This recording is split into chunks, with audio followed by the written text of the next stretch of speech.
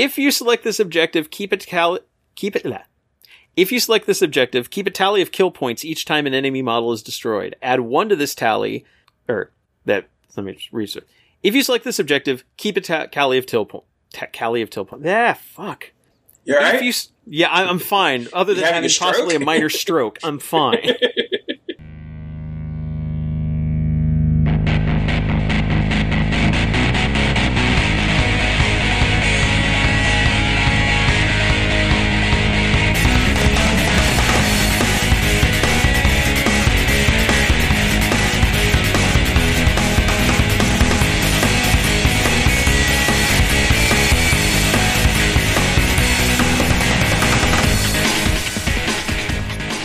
Welcome to Preferred Enemies, the Warhammer 40k podcast that thinks leaks suck, but we're going to roll with it. I'm your host, Rob. Kevin. Dennis. And Richard. And we are talking today. This is going to be a very special episode of Preferred Enemies. We are kind of discarding our normal show format today because we're going to be talking about 9th edition and the Indomitus box. As you may be aware, this box was recently shipped to a whole bunch of content providers, and stuff started hitting the internet almost immediately, to the point where we had to move up the date at which we could talk about it, with GW's blessing, of course. So that's what we're doing today. So we will have a little bit of news and new releases as relates to 9th edition.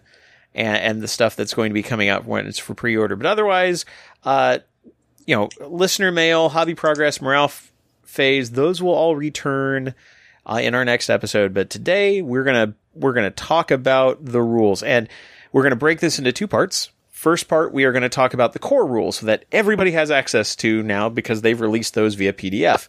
The second part of the show will be talking about all the stuff that's not in the core rules, because much like 8th edition, most of while the base functionality of the game is public to everyone, you have to have the book to get all the stuff beyond that.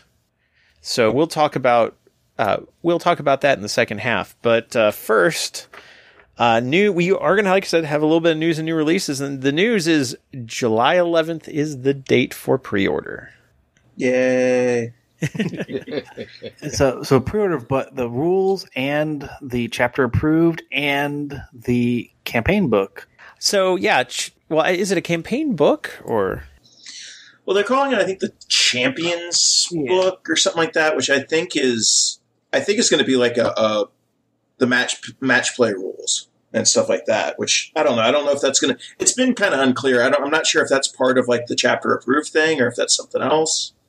Okay, so according to their pre-order date article, so there's chapter approved, and that's going to include the mission pack, the grand tournament mission pack, and the points values, which is like the way chapter approved was done last year, where it's 2 books, but it's 1 purchase. And that's their competitive play yearly update, which means our yearly updates have now moved theoretically to July, so we're now on the same cycle as Age of Sigmar, so summer to summer. Although it remains to be seen if we don't get a winter chapter approved. The Crusade Journal is just a bunch of data, like a bunch of sheets for filling out Crusade armies. Yeah, and I'll probably have, I'm hoping, a little fluff. I'm hoping it's not just sheet like they rip it's out. just a journal for writing stuff out. Yep. I don't know if I need a journal. I can do that myself. But this is a Warhammer branded journal. We'll see. But it is, so it is noteworthy that it is coming out. Yeah, and then a new open war deck, which I'll definitely be picking up because I think those are fun. They are, because they provide a new sense of randomness to your games that might not be in the book without, I guess, rolling dice. Yeah. So the good news is Indomitus, chapter approved, the Crusade Journal, and open war cards will be available to pre-order from the 11th of July. There's a 2-week pre-order window. They will be shipping, or they'll be in store July 25th. Okay, that's exciting. I kind of was hoping it would be after I move when all this was hitting, but hey, it's hitting now. I'm going to pick it up and then move it with me. Yep, and I believe I have seen some snippets from like store like order form sheets that have been hitting that indicate that the rulebook, the standalone rulebook, will also be available that with this pre-order date. That's good because I know we had talked, and I think Kevin and I were slightly worried, hoping that the rulebook would come out the same date because, like, Sisters, Harlequins, all those, they had a book included, and well, then the book came out later. So I'm glad that they're releasing it at the same time as Indominus comes out. Now, the thing we don't have necessarily is concrete fixed pricing on this, although the price we've been seeing for Indominus is about $200. That's a lot less than I was expecting. Mm-hmm. Considering how much is in the box. Yeah. I mean, I was expecting closer to $300, to be honest. Yeah.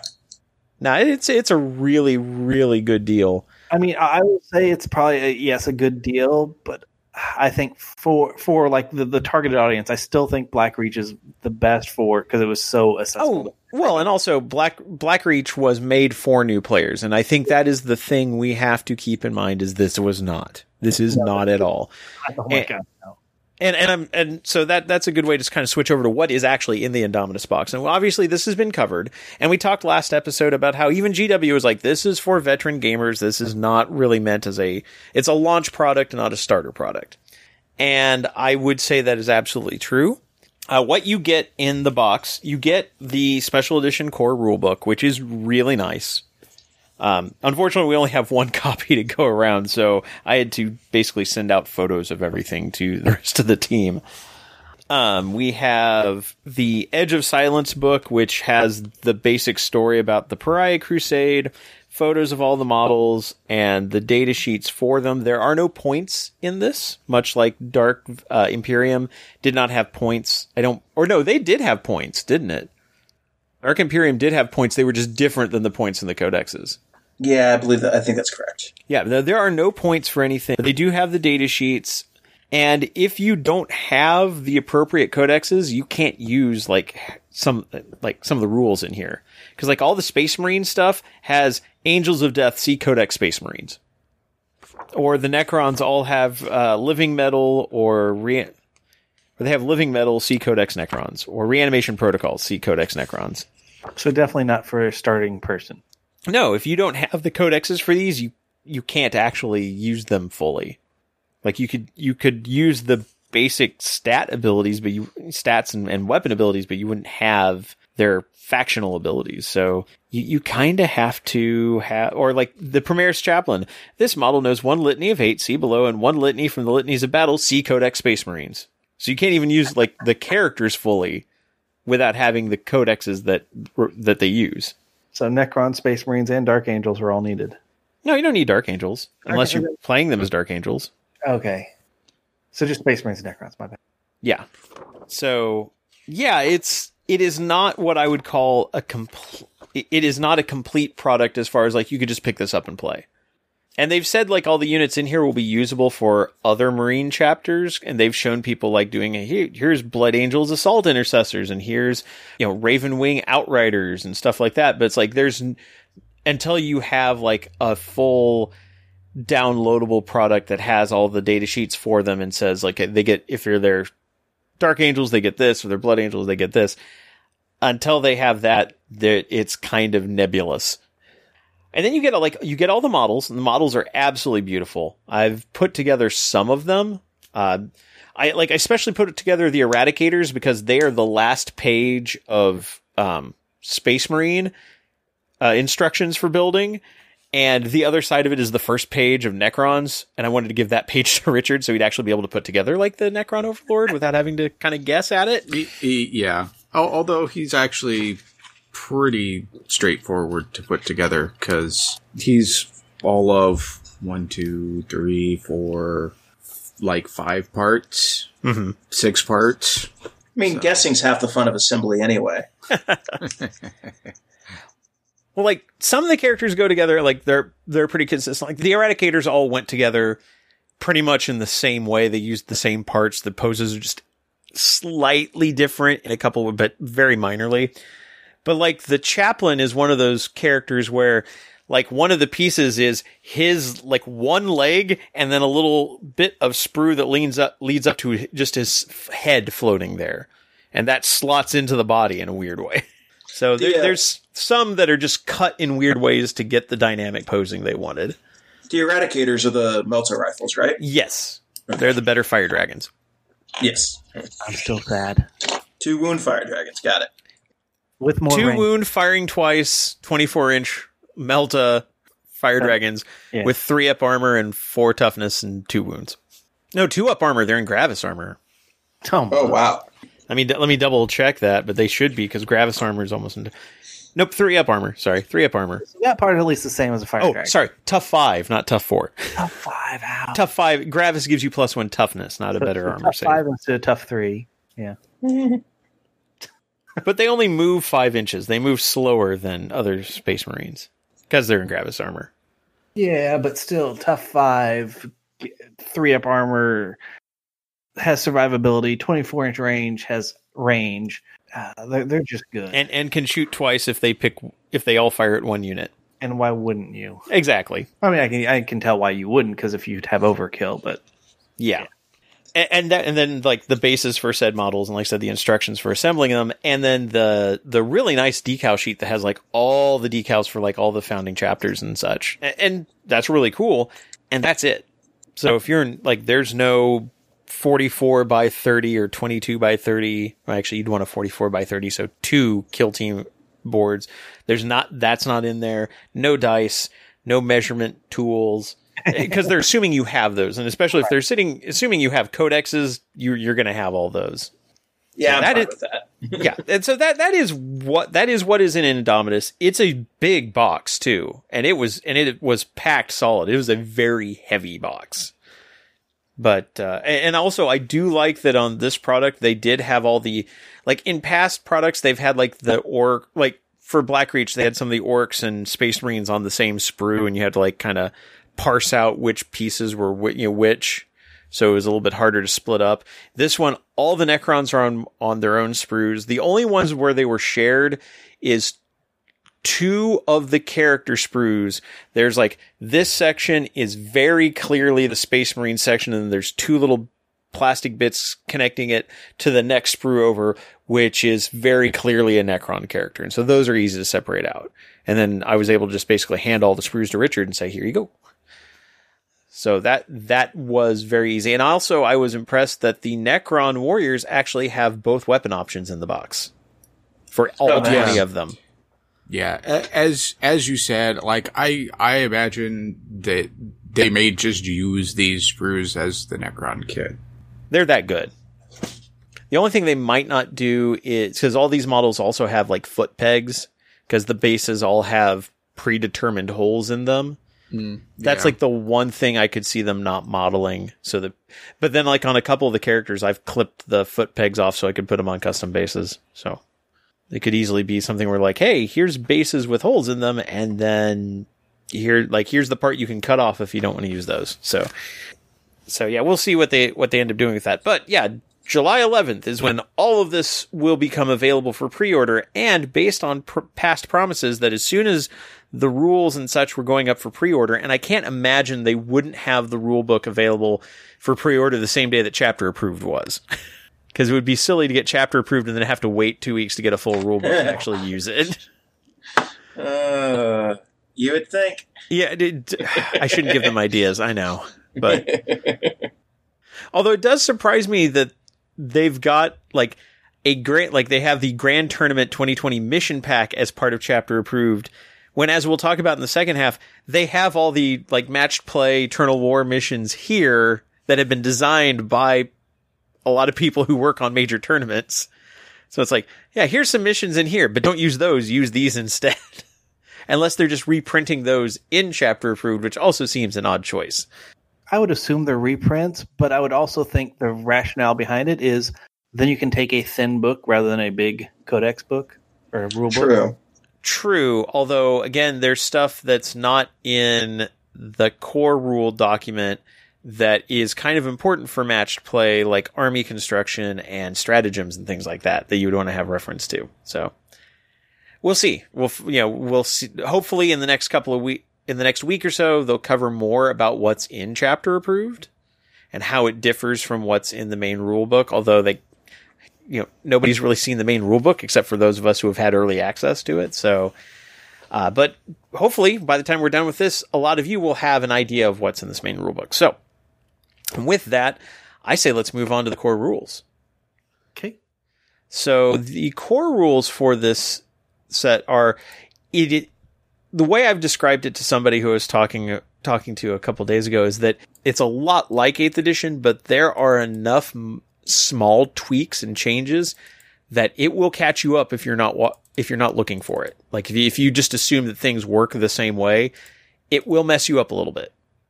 And so, like I said, you can follow along in your PDF copy that you've downloaded from Games Workshop or Warhammer Community. I will be following along in both the PDF and the print book. The page, they're slightly different in the way things are arranged, but they're really, really close. So one thing I did really like about this is that they define things really well. Like, one of the first things they do in this is they define what is an army, what do keywords represent, what is considered a unit, what is unit coherency. And that's one of our first changes, is unit coherency has changed. And this was actually first revealed in the Genestealer Cult preview, and people kind of were surprised by this one. So, unit coherency. Your units now have a coherency range of 2 inches horizontally and 5 inches vertically. It used to be 6, if I remember right. But 2 inches horizontally, 5 inches vertically. Each model must be in unit coherency with one other model from their own unit. Okay, fine, that's not any different. However, while a unit has 6 or more models, every model or each model must be in unit coherency with 2 other models from their own unit. Which means you can no longer string out a single line across the table. You can't put 30 Kroot along the back edge of the opponent's side. You cannot, no. And actually, with some of these changes, you have to put 2 units of 30 each, like 2 deep. Right. Yeah, you'd have to have like 30 over here and 30 over here. Or, right. You can't. Okay, so one thing you can legally do. One thing you can legally do is what people are calling a dog bone, where at the ends of the line you have a triangle of guys. Yes. Yeah. But then when you start losing models, it gets bad fast. It gets bad, yeah. And we'll get to that when we get to the morale phase. But yeah, so yes, you can do that. Really bad idea. Really, really bad idea to do that. Well, just don't plan on losing any models. Good luck on that. But yeah, so it's like they want groups to be these like coherent squads kind of pulled close together. Like, especially once they get beyond 6 models. So like your stock Imperial Guard squad is 10 guys. They're going to have to kind of double up a bit. You won't be able to have units that have these long footprints on the table. They want units to behave as like cohesive small groups.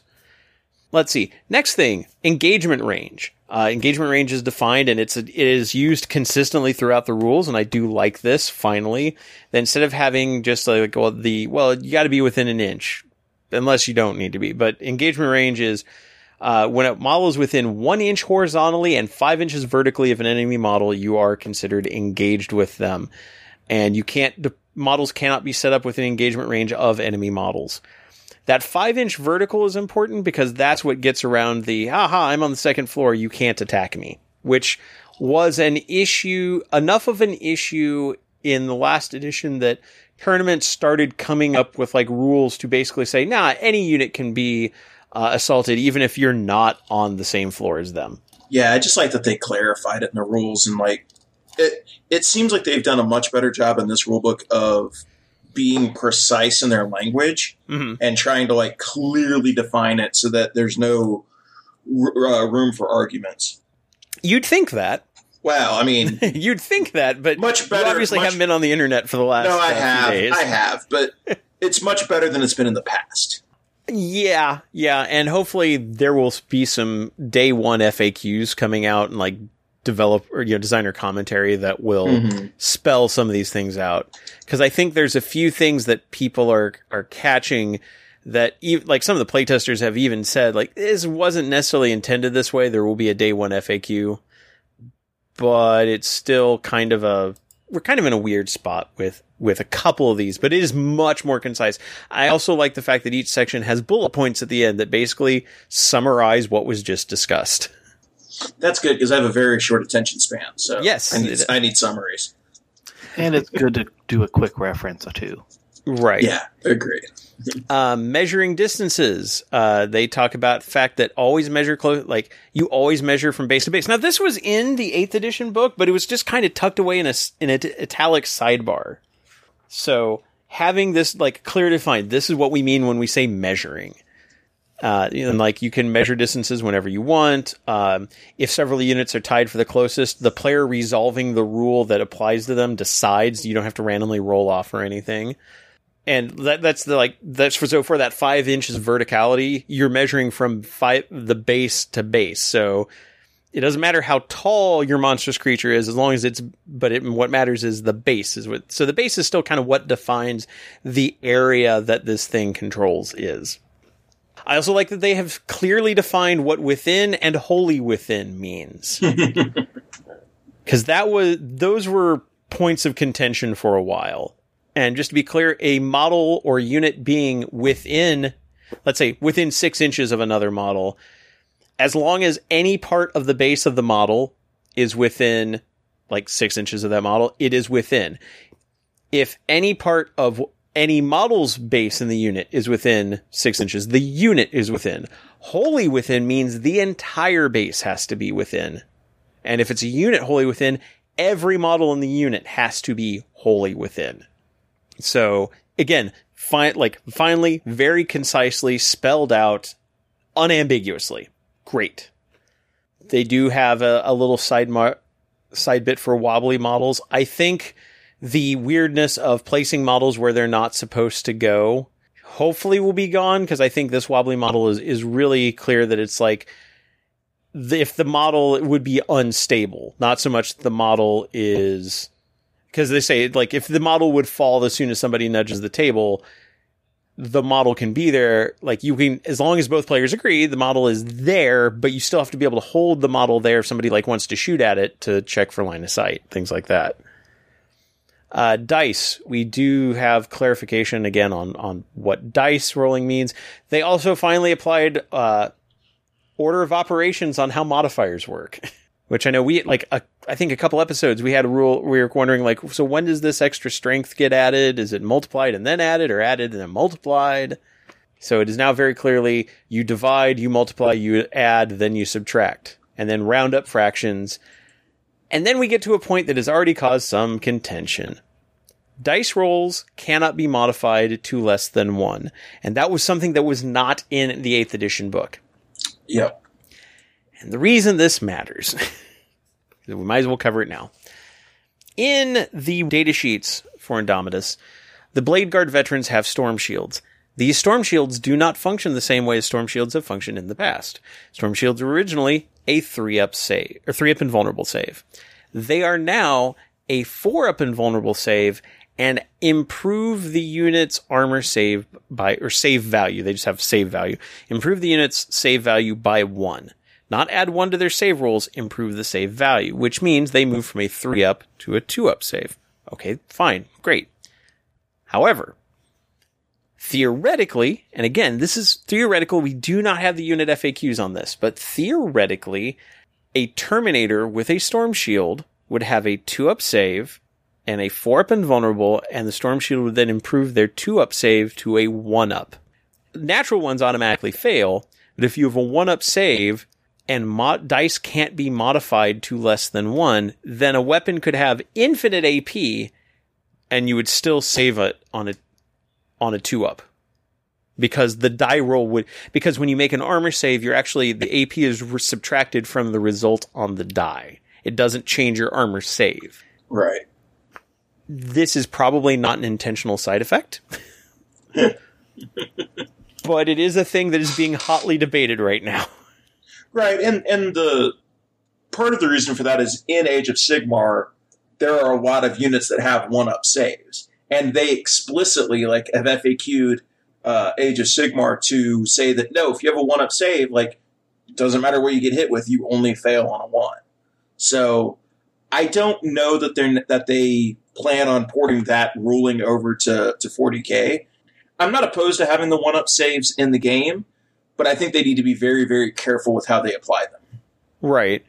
Now, there are some units, like the units that are mostly going to take advantage of this, Thunderhammer, Storm Shield, Terminators, Custodes with Storm Shields, again, assuming that this is a universal change to Storm Shields. Also, I have to wonder if this also would be the first time that what is printed as the datasheet in a starter or launch box does not match what is in the updated codex. So I could even see, theoretically, a change to those Storm Shields saying, add 1 to your saving throws, like add 1 to your armor saves, not to the saving value, but to the die rolled, and then it would get around that. But we don't know yet, and so there's a lot of people getting very worked up over arguing something that is completely theoretical at this point. But it is worth noting that they do specify that a die roll can't ever be less than 1. No matter what the modifier is, if it would result in a 0 or less, it's just a 1. So, okay, fine. They do talk about rerolls. That rerolls basically, again, they're applied before modifiers. You can never reroll a die more than once, and they do define what an unmodified die roll is. Result of any roll after rerolls, but before modifiers. So anything that refers to like an unmodified roll of 1. For example, an armor save always fails saves always fail on an unmodified die roll of 1. Means if you roll a natural 1 and you reroll it and it's still a natural 1, it's a 1. Ta-da. They define roll-offs. Okay, we think we all know what those are. Sequencing, I do like this. They clarify it's again specifically spelled out if several rules are resolved at the same time. If it's your turn, you choose the order that they go in. That's always been that's been in the FAQs in the past, but now we have concrete in the rules. That's what this means. Defining what starting strength, half strength, and destroyed units are. Again, these should all be pretty much common sense, but having strict definitions for these really help. And it's something that I think older versions of the rules tended to have these, and 8th edition was very light on all this stuff. Mm-hmm. Then a breakdown of datasheets. Nothing really new here. Datasheets are pretty much identical to 8th edition, although there's a lot more icons being used than condensed datasheet versions. Specifically, that you could have datasheets in multiple languages at once and just use icons to represent. Well, I imagine that the icons will probably be used in the app as well. Like that's probably just realistic. I could definitely see that. Also, I could see them when they start printing, like they've been printing data sheets in kits for a while now, but you always get them in like 5 different languages. So they print the same data sheet twice. They're probably going to print, like they show the condensed data sheet. The name is in like 5 or 6 languages, but then the stat lines are using icons. So that will allow them to print maybe 1 version. But yeah, I think you're right. I think the app will probably use those icons. No, they do specifically say a condensed version of a model's datasheet can be found in its construction guide. Contains less information than the full version, but will still get your unit on the field ready. Okay, so there we go. It helps if I read these.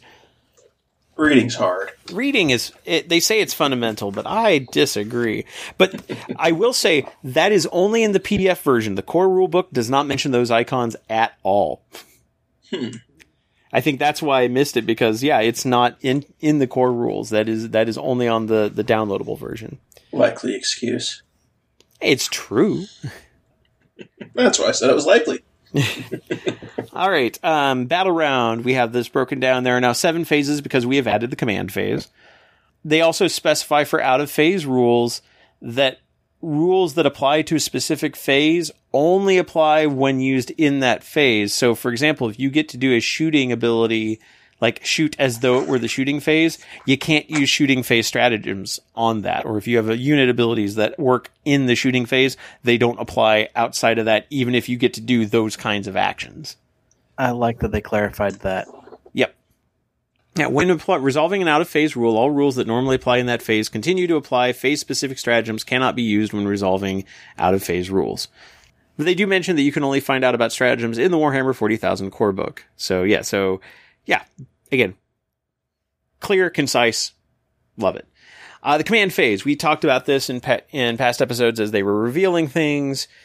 You gain a CP if your army's battle forged, which pretty much they all should be, really. You resolve if you have any rules, like mission-specific rules or unit-specific rules that trigger in the command phase, you do those things. Then, I also like that they tell you when you progress to the next phase on all of these. So there's, again, no ambiguity over, like, when do we move to the next thing? The movement phase has now been split into 2 parts. Move units, reinforcements. No longer is there any of this at the end of the movement phase. No, there's move units, reinforcements phase. And move units, you select a unit in your army to move. It can make a normal move, advance, or remain stationary. Units that are engagement range of any enemy models can either fall back or remain stationary. And then you select another army in your unit to move. Once all your units have moved, progress to the reinforcement steps. Movement is pretty much the same. Normal moves work the same way. Advancing works the same way. Remain stationary is just don't do a thing. Falling back is a bit different, though. When a unit falls back, you have to move away, from any outside of engagement range of any enemy models. However, what's changed is if you fall back, you can no longer manifest psychic powers either. You can't shoot, you can't charge, you can't do psychic powers, and there's no benefit to flying and falling back. If you fall back, you just don't do anything. So, Tau battlesuits no longer get to jump away and shoot you. So, unless they're Titanic. Unless they're Titanic, and that is across the board. If you are a Titanic model, you can fall back and you can't charge at all if you're Titanic. But you can fall back and shoot or manifest a psychic power, which means Magnus. I think is Magnus Titanic? I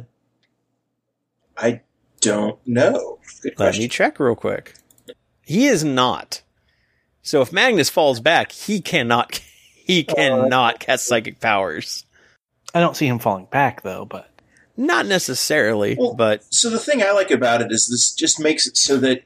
One of the biggest complaints we have for 8th edition is that when you get into assault, you just fall back and there's no reason not to. Now there's reasons not to. Now you have to make that strategic choice of okay, if I fall back, I can't do anything. Even if I have fly, even if I'm a psyker, maybe it is better to just stay locked in and try to fight. Mm-hmm. And this is also an improvement. I'm hoping to now see less fly models because I saw lots of people taking fly just so they could fall back and still shoot. And so now that that's not an option for them, will we go back to seeing more ground units that are cheaper instead of the flying ones? May very well. And then the reinforcements phase. Reinforcements units start the battle in a location other than the battlefield. Set up your reinforcement units one at a time as described by the rules that let them start the battle in locations other than the battlefield. So if you have teleportarium rules or webway rules, what have you, or Gene Stealer cult ambush rules, this is, all those rules would apply to the reinforcements phase. Reinforcement units cannot make a normal move, an advance, fall back, or remain stationary this turn. They always count as having moved. If you can't set them up on the battle by the end of the battlefield, they do count as being destroyed. Once all your reinforcements have been set up, then you move on to the psychic phase. But we're not done with the movement phase yet because we also have clarifications of moving over terrain, flying, and transports. And again, transports no longer get just a little half of a sidebar. They get a whole page specifying exactly how everything works with transports, which is great. Let's see. Moving over terrain. If a terrain feature is an inch or less, you can just ignore it. You can just move over it normally.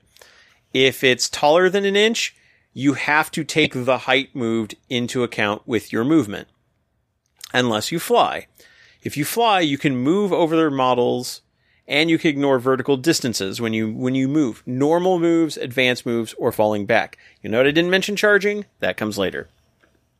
But again, specifying very clearly, when we say you ignore stuff, you ignore vertical distance with flying. And you ignore other models when you move. Great. Love it. Very clear. Transports pretty much work similarly. You can embark once every model in a unit is within, not wholly within 3 inches of the transport. You can't get into a transport that was within an engagement range of any enemy models. That, I believe, is a bit different. Yeah, that is different. So if somebody charges your transport, you cannot get into it. You can't embark and disembark in the same phase. Units cannot do anything or be affected in any way while they're embarked within a transport. That is, again, pretty much the same as it was before, but very clearly spelled out here. When you disembark, if you can disembark, you have to disembark before the transport moves. You have to get out and be wholly within 3 inches of the transport and not within engagement range of enemy models. So that's, again, pretty consistent, which does mean you have to check for verticality. So you can't get out if it would put you within 5 inches of a model above you. Keep that in mind. Units that have disembarked count as having moved this turn, but they can still act normally and move. So you still get your 3-inch disembark range and then your 6-inch movement. But even if you stand still, you still count as having moved for the purposes of effects that are triggered by having moved, or penalties such as for heavy weapons. Destroyed transports, they also spell out the process for how, that model has the explodes ability or equivalent. Roll to see if it explodes. Resolve any resulting damage to nearby units before setting up any units embarked within it on the battlefield. And then you have to disembark before the vehicle model is removed. So you cannot remove the vehicle and then put the models where the vehicle was. Right. I know a lot of people have played it kind of that way, where it's okay, the vehicle's dead. Now here are these 5 guys standing where... No, you have to get them out and then remove the vehicle. They are never affected by the explodes ability, but they also you still roll for each model in there, and for every one, you get to choose a model that didn't survive. And units cannot declare a charge or perform a heroic intervention at the same turn that they disembarked from a destroyed transport model. Generally, it's not going to happen on your turn, but heroic interventions, it would matter there if there was a character inside. So, again, very clear. So we finished the movement phase. We're going to move... Oh, sorry. There's still aircraft to talk about. Aircraft, in the core rulebook, they get 2 pages. They consolidate it down to 1. It's the same text, it's just smaller format.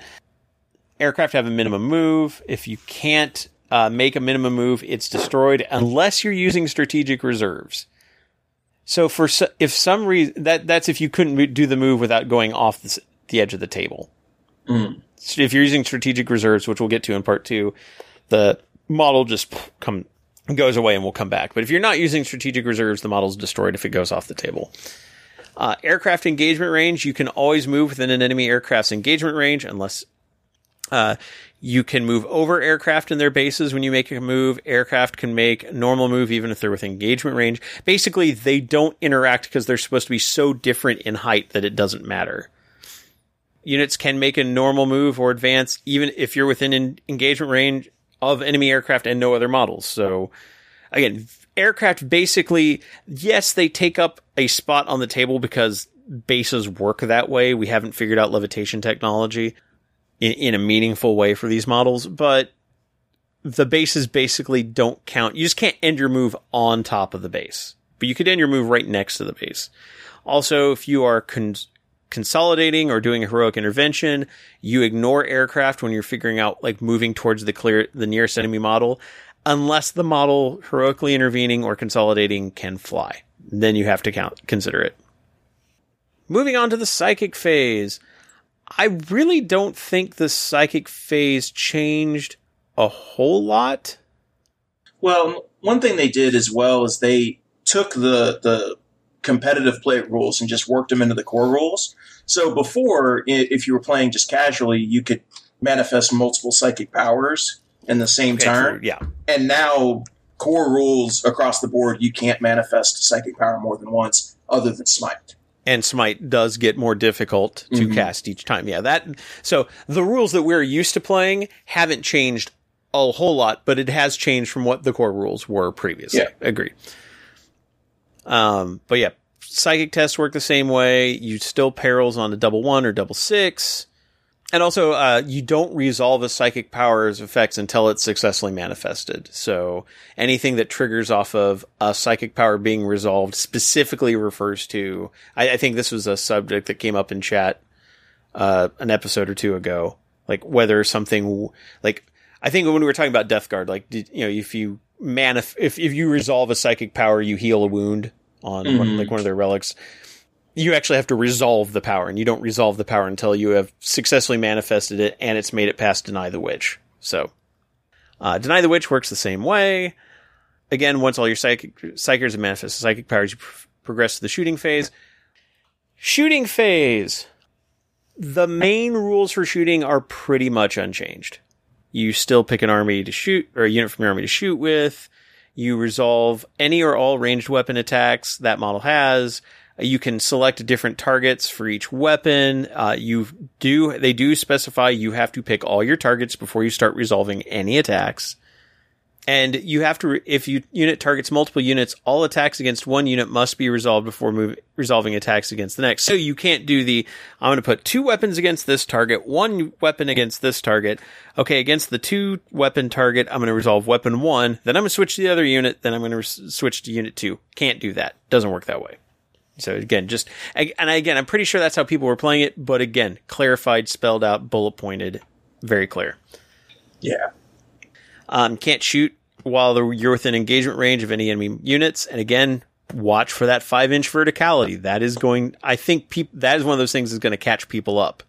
Is realizing that if somebody gets too close and they're on the second floor and you're on the first or on the ground floor, if there's less than 5 inches separating you two, you can't shoot at them. So keep that in mind. Big guns never tire. This is the change to monsters and vehicles, that monsters and vehicles can shoot ranged weapons, even if within engagement range of enemy units. We've talked about this before. And you can target other units, but you can't resolve those attacks until everything else around you is, within engagement range is dead. You do subtract 1 from hit rolls when they fire heavy weapons against enemy units within their engagement range. Lookout Sir. I think we talked about Lookout Sir last time with the basically you have to have a character within 3 inches of a friendly unit, which is either a monster, a vehicle, or a 3-up, or a unit with 3 or more models in it. Characters that are out on their own can just get shot without any penalty. And again, that only applies to characters with 9 or fewer wounds. So Magnus can still get shot. No, Magnus can get shot all day long. But a Demon Prince cannot, because they only have 9 wounds. Unless they're out by themselves. Yeah, ignore enemy. So 2 Demon Princes next to each other would also not protect each other. Ranged weapon types. Most of these are the same. Assault weapons, you can fire if they advance, and you're -1 to hit if the unit advanced. Rapid fire, double the number of attacks if you're in half range. Grenades, only 1 model per unit can use a grenade. These are all the same. Pistols, you can shoot if you're in engagement range, but you can't shoot a pistol and anything else. Heavy weapons changed slightly. Now, part of it, the change is you only suffer the -1 to hit if you are infantry, which is why Power of the Machine Spirit is going to have to change, because that used to be what Power of the Machine Spirit did, is you could move and fire heavy weapons without penalty. There's one other slight change to heavy. As heavy weapons used to say, if a model with a heavy weapon moved in its preceding movement phase, you must subtract 1 from any hit rolls made while firing the weapon this turn. That was so, you could move the rest, you could reposition the rest of your unit, but that heavy weapons guy stands still. He doesn't have any penalty to hit. Heavy weapons now say, subtract 1 from hit rolls if the firing model is infantry and its unit has moved this turn. Interesting. So if your unit repositions and heavy weapons guy stays in place, his unit still moved. So he still has a penalty. Again, minor change, but it'll catch people up. Blast weapons. We've talked about that. If the more models that are in a unit, the more minimum number of successful, or not successful shots, but the minimum number of attacks can come up on random weapon dice. So, if it's a unit of 6 to 10 models, always makes a minimum of 3 attacks. Blast weapons, target unit have 11 or more models, don't roll dice, you just get maximum number of attacks. And you can never use them against models in your engagement range. So, Weapons that have become blast can't be fired close combat. And there's a very large list that we'll get to in the second half. I won't read all of it. It's like 140 some weapons. Making attacks. They have spelled out very clearly the entire process for making attacks, and this works for both range and melee weapons. Most of it is the same, although there are a few small changes. Some of them we knew about, like hit rolls. Hit rolls modifiers cap at plus or minus 1, and that is determined. That cap comes into play after you have worked all the modifiers together. So I know we were talking an episode or so back about like something that always added 1 to, was it a Custode's ability from War of the Spider? But it was something where it's like you basically would ignore like most penalties, like the plus 1 would counter. That plus 1 is not applied after the cap. It is part of the calculation to determine if you need to cap it out. So if you have that plus 1, but then there's like you're fighting against an Alatok flyer, they're still going to have a -2, so you would still end up at a -1 because it would all work into the calculation, and then you would cap it at -1 or +1. I like this change a lot because, as we've talked about before, like dice probabilities on a D6, like there's only so many results you can get, and then being able to shift those up 1, 2, 3, depending on how you stack modifiers, is huge. That completely shifts the probabilities around. Whereas now, like limiting it, now you've really capped how much you can change it, which I like a lot. Yeah, but at the same time, like those Alatok flyers, they still actually kind of do something if your opponent has positive modifiers. Yeah, absolutely. You still have to have more negatives than they have positives, but yeah, right. Yeah, you still get a benefit, which is good. It kind of goes to the more than, equal than, less than dynamic that we've kind of already got for other things in the game. Yeah, it really does. Also, one other change is, much like orcs, unmodified hit rolls of 6 always hit. So Daka, not as special, but you'll still get your double shots. And unmodified 1s always miss. But the unmodified 6s also takes care of that. Well, even if they had a ton of modifiers, you'll never be in a position where you can't hit. You've always got a chance. So it makes games it improves the interactivity. Yes. You're never going to be locked out of being able to do something. Okay, when it says, how is that 6 succeeds worded exactly? An unmodified hit roll of 6 always scores a hit. Okay, and so that is just for hits. That is for hits. Okay. So 7+ saves, there's still 7+ saves. Yes. Okay. And then wound rolls have, the wound chart is the same. Twice or more is a 2, and the toughness is a 2-up. Strength greater than toughness is 3-up. Equal is 4-up. Lower than toughness is 5-up. Half or less is 6-up. Also, wound rolls have the same modifier cap as hit rolls. So if somebody's got an effect that would make you -2 to wound, it caps at -1. And unmodified wound rolls of 6s always wound, and unmodified wound rolls of 1 always fail. So again, you always have a chance to hit something. You always have a chance to wound something. It may not be great, but you will never be completely locked out from being able to damage something. You may be locked out from being able to save it, but you'll never be locked out from being able to wound it. And then we get to allocating the attack. So hit roll, so you rolled a hit, you rolled a wound. Then you take the number, okay, so this attack wounded, then you pass things off to the defending player.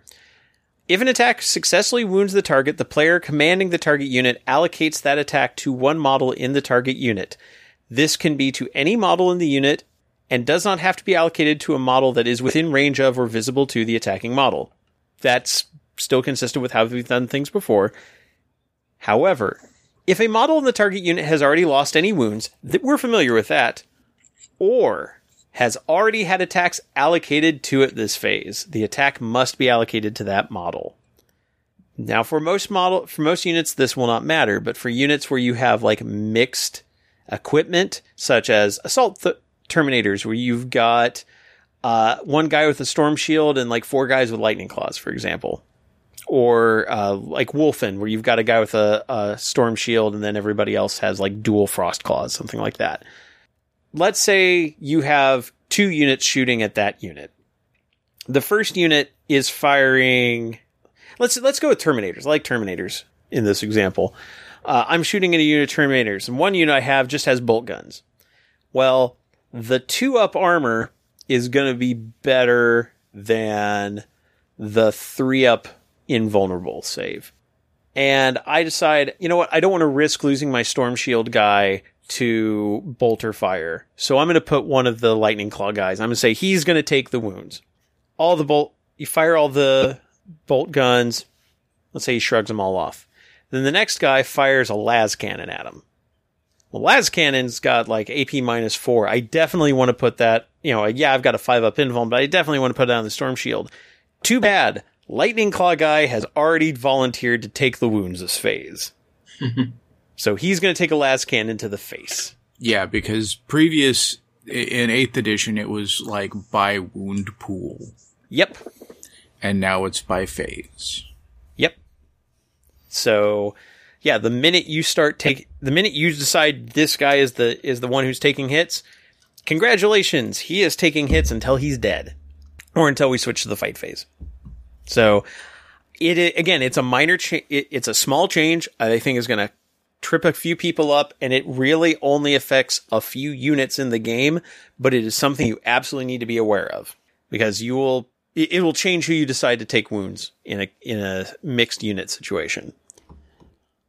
Saving throws are pretty much the same. You apply the AP to the saving throw roll, and that's where we get into that 1-up save possibility because of the you can't roll less than 1. So we'll see what happens with that when we get our day 0 FAQ. Unmodified saving rolls of 1 always fail, which is why even if you have a 1-up armor save somehow, you will always fail on natural 1s.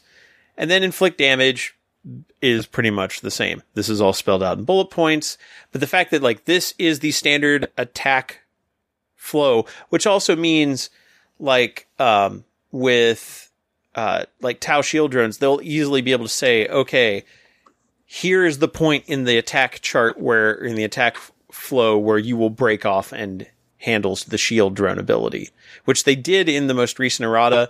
This just makes that even more clear. So you can say like, oh yeah, after step 2, like you can allocate the attack to the shield drone and then ends the attack process. They do specify invulnerable saves, which are never modified by attacking weapons AP. You can always choose an invulnerable save instead of its normal save. Mortal wounds work exactly the same way as they did before. No saving throws. Spill over in a way that damage doesn't. They do specify that if an attack inflicts mortal wounds in addition to normal damage, you always resolve the normal damage first. Yeah. No. So, like, if you have a sniper who shoots at a unit of, at a multi-model unit, the sniper round might, the more, and you roll a 6 to wound, the mortal wound could spill over onto the next guy. And if an ability modifies the damage inflicted by a weapon, and that weapon can inflict mortal wounds in addition to the normal damage, the modifier does not apply to any mortal wounds that are inflicted. So if you had an attack that did 2 mortal wounds and 2 regular, and somebody had abilities like, I only take half damage. No, you take half the normal damage. You'll take the full 2 mortal.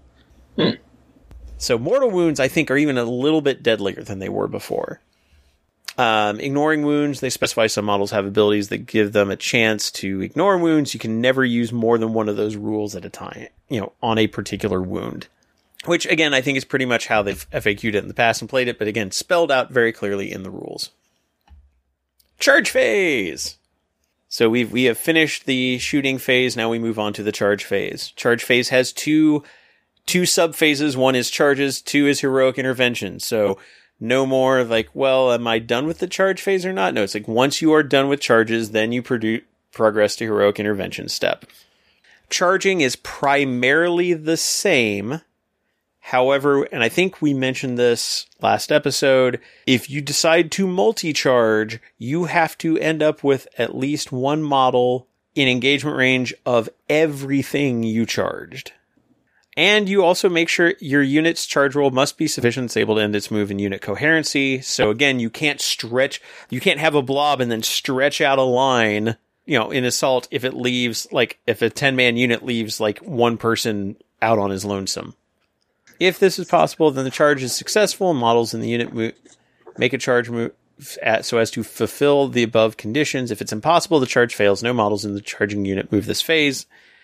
So the main difference there is you can't multi-charge, you can't multi-declare charges and then just go for this one. And that's especially important in a game where you can't Overwatch with everybody.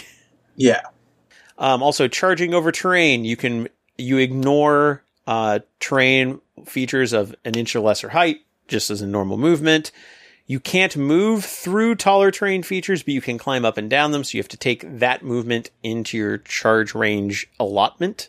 And that also applies when flying. Flying units can move over other models when they make a charge move and ignore them.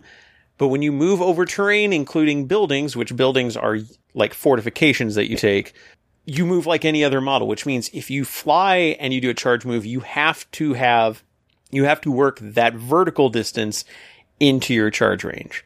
So if there's a build, like a ruin between you and the unit, you have to figure how, I go over this far, up, back down, and then over again. Which makes sense. Like, if my jetpack can take me so far, I have to be able to clear the building to get into charge. And then finally, Overwatch. We talked about Overwatch in a previous episode. It functions the same way, except you don't automatically get to do it. You have to have a rule that allows it or spend a CP on a stratagem to do it. Unless you're awesome. Or Tau. Because Tau have been FAQ'd to still have that ability. And that's the one unit FAQ we know about. Or the one army update that we know about for sure. Alright, then we get to the fight phase. Fight phase is mostly the same, but there's one major change that is really going to mess with people. So, again, you alternate starting units. When a unit fights, piles in, makes its close combat attacks, and then consolidates. Charging units fight first. So you always select charging units first. Again, this is all the same as 8th edition. You fight, do all your combat attacks. You pile in, move 3 inches, you must end up closer to the nearest enemy model. Which models fight is the big change here. Used to be, you had a model that was you could fight with everybody that was within an inch of an enemy model, and with everybody who was within an inch of a unit, or of a model that was within an inch of an enemy model. Which let you kind of get you could get a lot of people into an assault. Now, it's, if you're within engagement range, you can fight, so 1 inch horizontally, 5 inches vertically, or a model can fight if it is within a half inch of another model from their own unit that it was within a half inch of an enemy unit. Yeah, and I know I saw a thing earlier that was like, okay, this kind of ruins a bunch of movement trays that people had made. Yep. Because they're spaced out more than a half inch. Yep. That sucks. Well, I mean, it is again, it's one of those changes, this is theoretically a relatively small change. You could easily lose it while going through these rules, but it's a major shift. Oh, for anyone who's doing Horde Assault, I'm trying to think of 30 demonettes. You'll never get 30 demonettes into combat. No, you'll get, if you're lucky, you'll get 20, and that's depending on how big the target unit's footprint is, and which does leave you in kind of almost like a first wave, second wave feel to combat. Yeah, except for then the fact that if I had a squad of 30 demonettes versus a squad of 30 Astra Militarum guys with guns, they will all get to shoot if I'm in the range. I mean, technically, I get to all melee if I'm in that half-inch plus half-inch range, but right. It's just there's a huge advantage on shooting. But it makes sense fluff-wise, because if you can't actually physically get up there, you're not going to be able to swing. It's just you're going to have to probably not use as many hordes. I think for 40k players, it's going to be a big shift.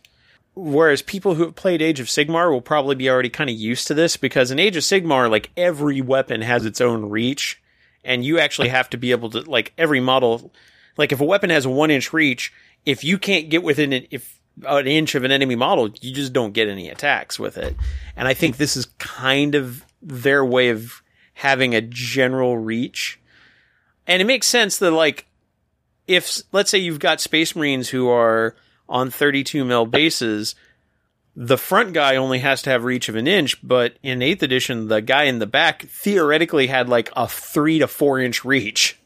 Right. Because he only had to be in, like, the base is larger than an inch, and he had to be within an inch of a guy who was within an inch. So it's like how is this guy, like, does he have his chainsword on a string and is swinging it around? So now it makes it like, yeah, you really have to be pushed in. It also means if you are fighting between floors of a building, only the people who are closest and actually still within that 5 inch, 1 inch wide, 5 inch high cylinder will actually get their attacks in. So, yeah, it makes sense, but it's going to be a big shift for people. And again, yeah, and especially like Horde players, which has left some people feeling like, wait a minute, 9th edition was supposed to be our edition for Assault. It's like, well, yes, but also no. Yeah, I mean, I think it's going to benefit like elite assault units more than like your hordes, because there's a couple other rules that we'll talk about later that I think also will impact hordes. Well, and blast weapons, for example, are also, it's like, this is, I've seen a number of people, and I have to say I kind of agree that this is a very MSU friendly edition. Mm-hmm. And then actually resolving combat is pretty much the same. You select your targets, select your weapon, do your close combat attacks. You resolve everything that has the same profile before you move on to the next weapon. And then you consolidate 3 inches, end up closer to the nearest enemy model. All the same. And then we also talked about heroic interventions. They are basically the same, except heroic interventions also have a 5 inch verticality. It's basically every range in the game has, as far as like close interaction, imagine has a 5 inch cylinder, which is not like GW has finally kind of brought that idea, because like games like War Machine and Infinity and such have always had that concept of you control a certain amount of vertical space as well. And it's a little abstract, but here it's kind of consistent throughout. So that was the fight phase. Fight phase functions primarily the same. And then we get to the morale phase. This one is quite different. So first off, morale test. Starting with the player whose turn is taking place, players alternate selecting units from their army that have had models destroyed this turn. So spelling out that it is a back and forth process. If no units on the battlefield need to take a morale test, progress to the unit coherency check step of the morale phase. So again, broken into 2 subphases. Morale tests. You take a morale test you roll 1d6 and add the number of models from this unit that have been destroyed this turn. Sounds pretty much the same. If the result is equal to or less than the highest leadership characteristic in the unit, the morale test is passed and nothing else happens. An unmodified roll of 1 also always passes, irrespective of the total result. In any other case, the morale test is failed, 1 model flees that unit. So it's not however many models that you lost, however much you lost the roll by, you lose that many, you lose 1. However, then you have to make a combat attrition test. You decide which model the unit flees, the model is removed from play, counts as having been destroyed, but it never triggers any rules that are used when a model is destroyed. So, like, you can't reanimate protocol the guy that ran away back. Combat attrition test. If a unit fails a morale test, then after the first model has fled the unit, you must take a combat attrition test. You roll a d6 for each remaining model in the unit, so kind of like if your transport explodes. And if the unit is below half strength, you subtract 1 from the roll, so it gets worse if the unit is smaller. For each result of 1 additional model flees the unit. You decide which models from your unit flee. Those models are removed from play. And again, don't trigger any effects that would be triggered when a model is destroyed. So they give an example. Stu needs to make a morale test for his unit's Skitarii Rangers. The unit started the battle with 10 models and is led by Ranger Alpha with a leadership characteristic of 7. 5 models were destroyed in this unit this turn. So Stu rolls a d6, gets a 4, and adds 5 to the result. The result of 9 is greater than the unit's leadership. So the morale test has failed. 1 model in the unit flees and is removed. Stu now needs to take combat attrition tests for the remaining 4 models in his unit. Stu rolls a 1, 2, 5, and 6. As the unit is now below half strength, he subtracts 1 from each of these rolls. Final results mean that 2 additional models flee the unit and are also removed. So losing morale by a lot is no longer the death sentence for a unit the way it was in the past. The death sentence is going to be the combat attrition test part. Right, but you're like they're not guaranteed losses the way they were in the past. If you're already weak. Yes, if you're already weak, you're in a bad position, which is kind of how it should be. Right. So I think morale is different, and it has the potential to be worse, but it also has the potential to be better for you. Because, like, you could just roll all ones and everybody runs away after losing the one model. Or you could roll really well and nobody else breaks, even if you lost by 10. Which, this is actually, like, hordes could actually absorb a lot of losses and then, like, not have a bunch of people roll away. That is true. Yeah. I'm just also wondering, which we'll see, I guess, in Day Zero facts and stuff, how this will play out with things that affect fear and whatnot that normally just used to go against leadership or morale tests. Will we have stuff affect the combat attrition test now as well? Yeah, that's something that I've seen Night Lords players bringing up, Drukhari players bringing up, that, like, this is actually suddenly not as good for them with this, the way this is ruled. Because, like, the big thing was, like, hey, if I have, like, 3 Night Lords units within 3 inches of this enemy unit, well, they're 3 leadership down. That, you know, that's like 3 more guys that might run, that are likely to run. Now it's like, well, we're likely to make 1 guy run. Yeah, that's why I'm hoping it would be like, if it's something that bad, just a -1 to the combat attrition test would then be like, hey, you're always going to lose a third. Yeah, I mean that, or yeah, or like whatever penalties they have it apply to both, just consistently. Because that would make Night Lords really scary. Because, like, hey, there's 3 units of Night Lords on you. Guess what? You're running away. So, yeah, we'll see how this ends up playing out. And again, like as you said, a lot of this is going to come to faction FAQs and see how this works. But, like I said, I do like that it's not automatically a death sentence for larger units. And then we get to unit coherency, and now we'll talk about why dog bones are bad. So unit coherency, each player must now remove models one at a time from any of the units in their armies that are no longer in unit coherency. So when a unit falls out of coherency, you do not get to fix the unit. You do not get to move them back into coherency on your next turn or at the next opportunity. If they are out of coherency, models start going away. Until only a single group of models from the unit remains in play and in unit coherency. And this is based on unit coherency defined on page 4, or, you know, wherever it's defined in your core rulebook. The models removed count as having been destroyed, never trigger any rules that are used when a model is destroyed. Models removed because of this do not cause their units to take another morale test. But that is why the dog bone is bad, because if you have a line of guys and then the little triangle of 3 on each side, well, you're going to have to decide who you remove. If you remove somebody from the middle, then that entire line is going to collapse until you are down to 1 squad of 3. Yeah, so you just always pull from one squad of 6, 1 squad of 5. Because once you are below 6 models, then that requirement never doesn't fall into play. If you remove somebody from the dog bone, like from the knob end, same thing, because somebody's no longer going to be in range of 2 models. And again, the whole line will collapse. True. So, yeah, it's like long lines in this game are now very bad ideas. And most of the armies that can make, and most of the units that can make those long lines tend to be very vulnerable units. They tend to die pretty easily. Because I'm thinking like conscripts, Kroot, plague bears are probably the best one as far as resilience, and even they'll die easily. Like cultists, things like that. Yeah, it's like you can't stretch out lines and like try to claim 2 objectives or things like that. You're gonna die. And like, it's a bad idea. You want to run as blobs, not lines. And that's the core rules right there. That is everything from like all the pregame definitions to, you know, through all the phases of the game. There is also a section in here about missions, and while these are not, like, they have 1 sample mission here, which is pretty basic, and I would say not representative of the missions that are in, like, the match play section, There is one thing I think is important to mention, and that is objective markers and objective secured. These are specified as advanced rules. Objective markers are now officially 40 millimeter round markers.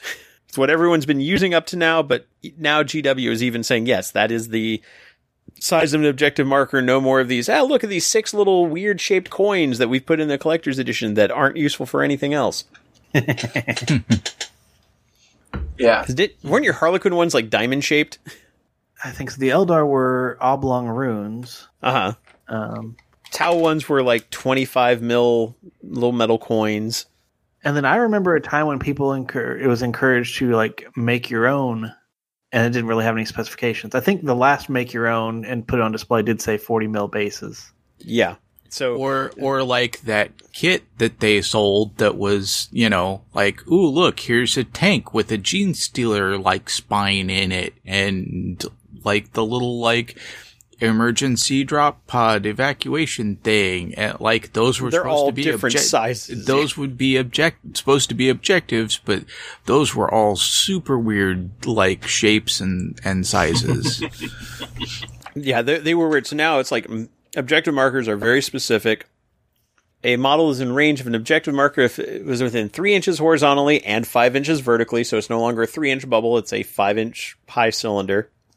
And when measuring distances to and from objective markers, always measure to and from the closest part of the objective marker.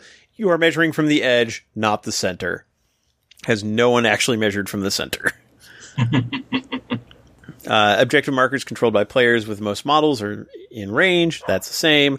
Aircraft and fortifications cannot control objective markers. Again, that was clarified in previous FAQs. It is now just a codified rule. And then objective secured is, some units have an ability called objective secured, which means that's one thing that's going to be FAQ'd is all those rules that are named like this differently but function the same are just going to be called objective secured now. Because that's what we've all been calling it anyway. That's nice. Like, I really wish they had just clarified explodes as a standard rule, and they do mention it on the transports, but at least here we have a stage like, yeah, it's objective secured. Everybody does it. And yeah, it is the same. Players control the objective marker if any of their models in range have this ability. If two competing units have that ability, then you go back to number of models. So, which we all know how objective secured works, but it's just like, yeah, let's just put it in the core rule book, in the core rules, because it's the same. And then they have, like I said, a generic mission in here, which is actually not terrible. You set up objective markers on the table. You get a victory point for Slay the Warlord. You get a victory point at the end of each player's command phase. That player gains a point for each objective marker they currently control. So it's got a little bit of progressive scoring in it, and then a point for Slay the Warlord. And then you play. You end the battle after either one side is wiped out or the 5th battle round has ended. And more about that when we get to the second half of the show. But, it's a pretty basic stock mission, although I do also find it interesting that it is fought hammer and anvil style, from short edges rather than across long edges. And they do, have the minimum battlefield size recommendations, but again, you can use whatever size you want for these. And this one, because it's for open play and technically not battle-forged armies, everybody gets this one warlord trait. You pick a character to be your warlord, and they all get the same warlord trait, which is +1 leadership within 6 inches. So, congratulations! We have just gone through the core rules of 9th edition. How you guys feeling so far about it? Like there's more to know. Yeah, it doesn't feel complete, does it? No, I mean, it feels like here's your base circle of things. Well, you'll have to add more to get the complete picture. Yeah, and what gets me about the core rules here is in the core rule book, like in the 8th edition book, you had like the core rules, and then like you didn't get to anything else until you got to like match play, and that's when they covered battle-forged armies and stratagems and things like that. I think they had a little bit of it in narrative play because those missions would have stratagems as well. But it's like there's this big disconnect between the core rules and then what they can consider advanced rules. In this core rule book, you get that only war mission and then they go right into building an army. And it's like, I would think those are core rules too, but apparently not. So, But we'll talk about that in the second half. So we're going to take a quick break for sponsor identification. And when we come back, we'll be talking about all the rules you didn't get in that core rule PDF. See you in a bit. Miniatures. We build them, we paint them, we love them. That's why we also want to get them to the battle and back again safely. And that's where KR Multicase comes in. They offer a complete model storage and transport system. They offer a wide selection of core trays for standard-sized miniatures, as well as custom-cut trays for specific models. KR's trays are made of a soft foam, available in a variety of colors that won't scratch or snag your models. And to protect the foam, the trays are carried in easily stackable, swappable cardboard cases. They also offer a full range of Kaiser bags, backpacks, and aluminum cases for transporting your KR cases. You can even choose from pre-built tray selections to suit your army, or use the Autofill app to find just the right trays for your particular force. Whatever your game, 40K, X-Wing, Warm Hordes, or Historicals, KR Multicase has the cases to fit your needs. You can find out more at krmulticase.com. KR Multicase. Soft foam for your figures, hard cases for the soft foam.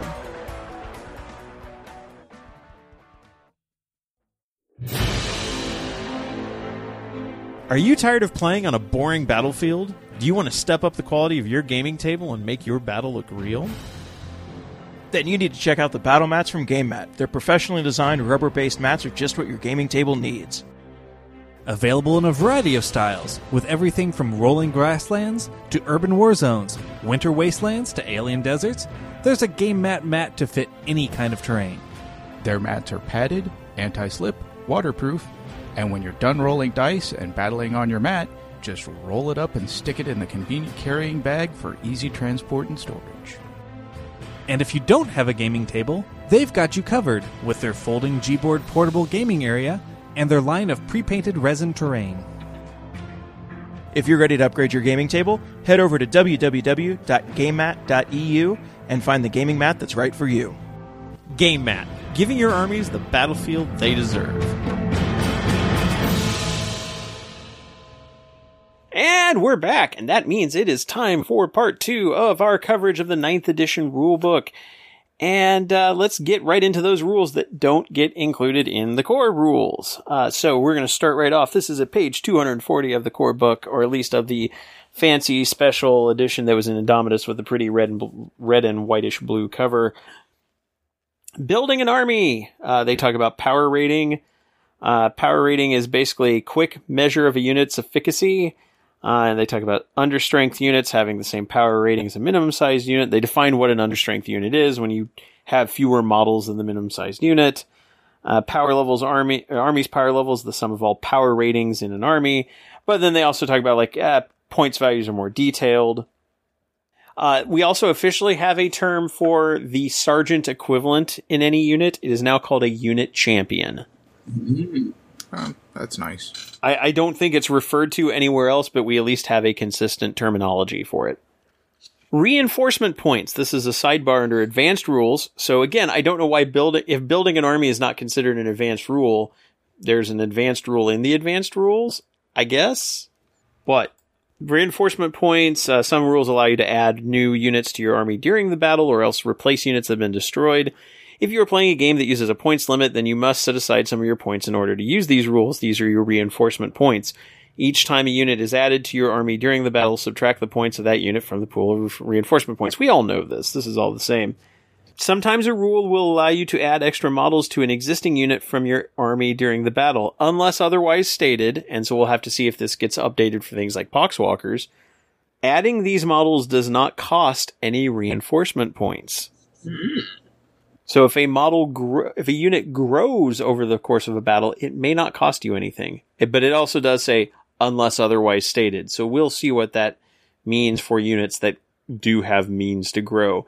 And they don't specify like just replacing lost units. They just say anytime you would add units, it doesn't cost you any points. Or it doesn't cost you it only costs you points if you go over the starting strength, which starting strength is defined earlier in the rules. So they could have easily said that, and they didn't. So we'll see what happens with that. Then we get a show of somebody's Dark Angels army. And then we moved into, on page 244, Battle-Forged armies. we know what Battleforged armies are. They're units, an army where all your units are in detachments. An Unbound army is an army that is not Battleforged. Battleforged armies have pools of command points to spend. Unbound armies do not. Battleforged armies receive a Battleforged CP bonus every turn in the command phase. We already covered that. Command points. We have talked about this in a previous episode. The number of command points you start with depends on the size of the battle. Everybody gets the same number. Gaining and refunding command points. Several rules give you a chance to gain and refund command points when you or your opponent either use a stratagem or spend CPs to use a stratagem. Each player can only gain or have refunded a total of 1 CP per battle round as the result of such rules, regardless of the source, and CPs that are spent on stratagems that are not used during a phase, such as those used before the battle or at the end of the battle round, can never be refunded. The limit of gaining or refunding 1 CP per battle round does not apply to the Battleforged CP bonus a player gains at the start of their command phase before doing anything else, or to any CPs gained by mission special rules that instruct players to gain CPs in their command phase. So, like, even if you have a rule that says, oh, you spent I spent 3 CP on this stratagem, I get to roll a d6 for each CP I spent, you can still only get 1 back. So this is basically what was FAQ'd about a year or so ago, but it is now clarified as part of the core rules. Mm-hmm. Factions. Units faction is important when building a Battleforged army. Most detachments require all units in them to be from the same faction. Army faction is all the units in your army having this at least one faction keyword in common. Example, Imperium or Chaos. Do not think Battle Brothers is going away. That will be mentioned later. This is just kind of an in general Battleforged requirement. Detachments.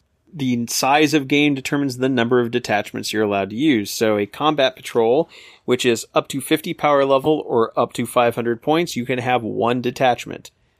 It doesn't specify what kind of detachment that is. That comes later. Incursion, which is up to 1,000 points or 100 power level, that is 2 detachments. Strike Force, which is up to your 2,000 point game or 200 power level, that is 3 detachments. And Onslaught, which is up to 3,000 points, is 4 detachments.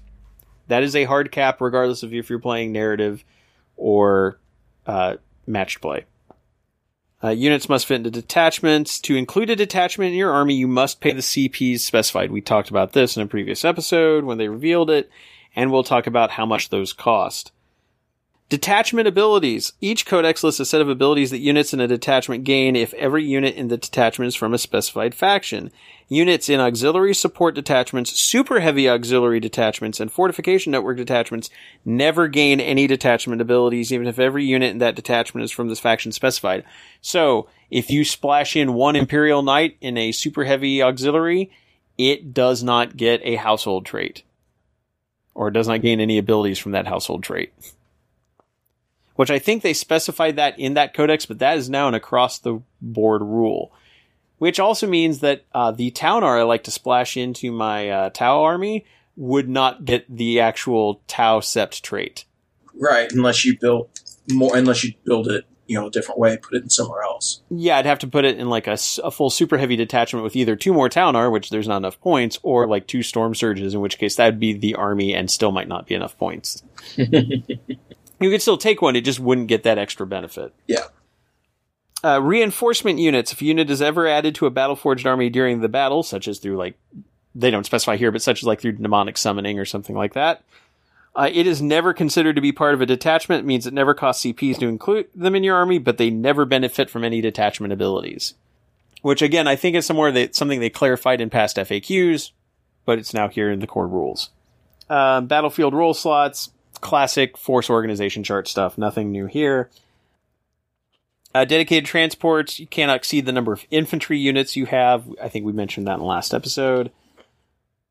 And so here are your detachments. There are 1, 2, 3, 4, 5, 6, 7, 8, 9, 10, 11 possible detachments.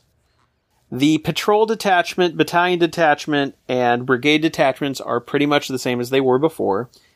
They cost 2 CP, 3 CP, and 4 CP, respectively.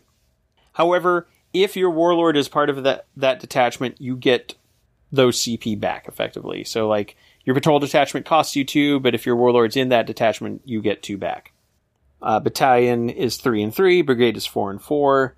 And I believe they did a faction focus on Drukhari that talked about how, like, if you take 3 patrol detachments, you still get something like 4 CP back. So, like, it ends up being like a wash or close to it. I think it was, which goes along with them taking 3 patrol detachments as opposed to like a brigade type thing. Right. So they still will function the same way as they did before, more or less, which is good.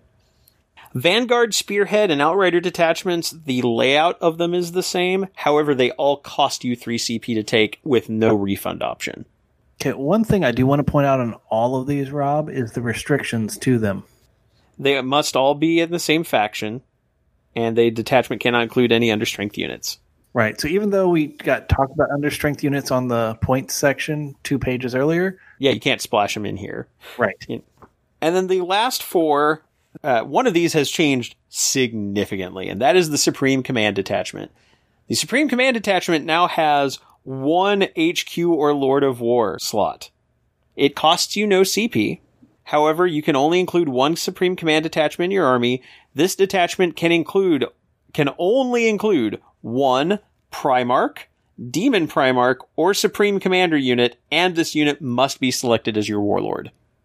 However, the command benefit is if your army has any brigade detachments, you get 4 CP, 3 CP back if you have any battalions, 2 CP if you include any patrols. So if you want to splash in a Primarch, like if you want Bobby G or you want Mortarion or whatever gets classified as a Supreme Commander, you can do that in a Supreme Command Detachment without penalizing you for not fitting one into a battalion, for example, if you're playing like a 2,000 point game. So like if you want to have Bobby G, who is a Lord of War, you can still have him, even though the battalion has no Lord of War slot, you can take Bobby G and still get your command points back.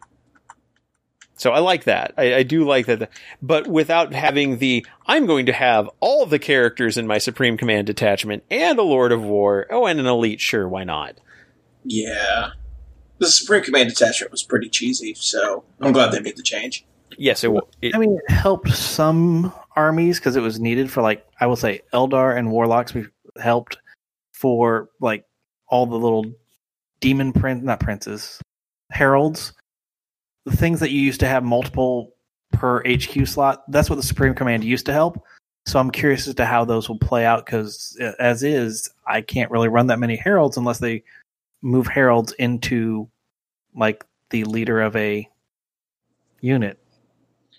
Or they could potentially come up with, like, detachments, specific for factions as well. That would be interesting.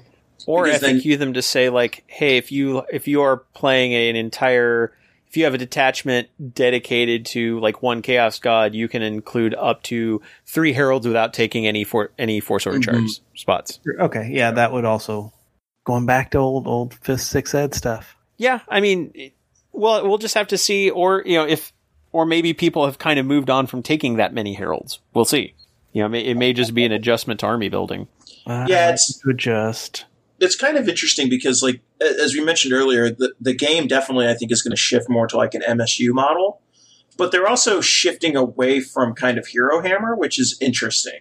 Like, it's going to be small units, but it's going to be mostly units. Yeah, because with the changes like Lookout Sir and such, single characters just running up and trying to hit things are kind of in a bad place. Right. You don't want to do that. And by cutting down on how many characters you can slot in, I think you're more likely to see more of the elite characters than you are HQ characters. If any, people are going to take those. Yeah, I agree. It's just I'm curious as to how, like, armies that needed a lot of aura buffs to kind of enhance them are going to play out in this. Right. Let's see. And then we've got the super heavy detachment, which is 3 to 5 Lords of War. It costs you either 3 CP or 6 CP. If you spend only 3, then you cannot include any Titanic units, so that would be for taking, like, Armigers. And they actually did a faction focus on Chaos Knights and Chaos Knights over the last couple of weeks. And on the Chaos Knights one, they did specify how that's going to work with... okay, so this was the other faction that has been FAQ'd that we know.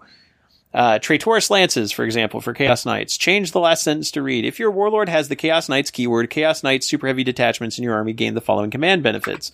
Select one of the following. +3 command points if your warlord is part of this detachment. +6 command points if your warlord is part of this detachment and has the Titanic keyword. Oh, so, nice.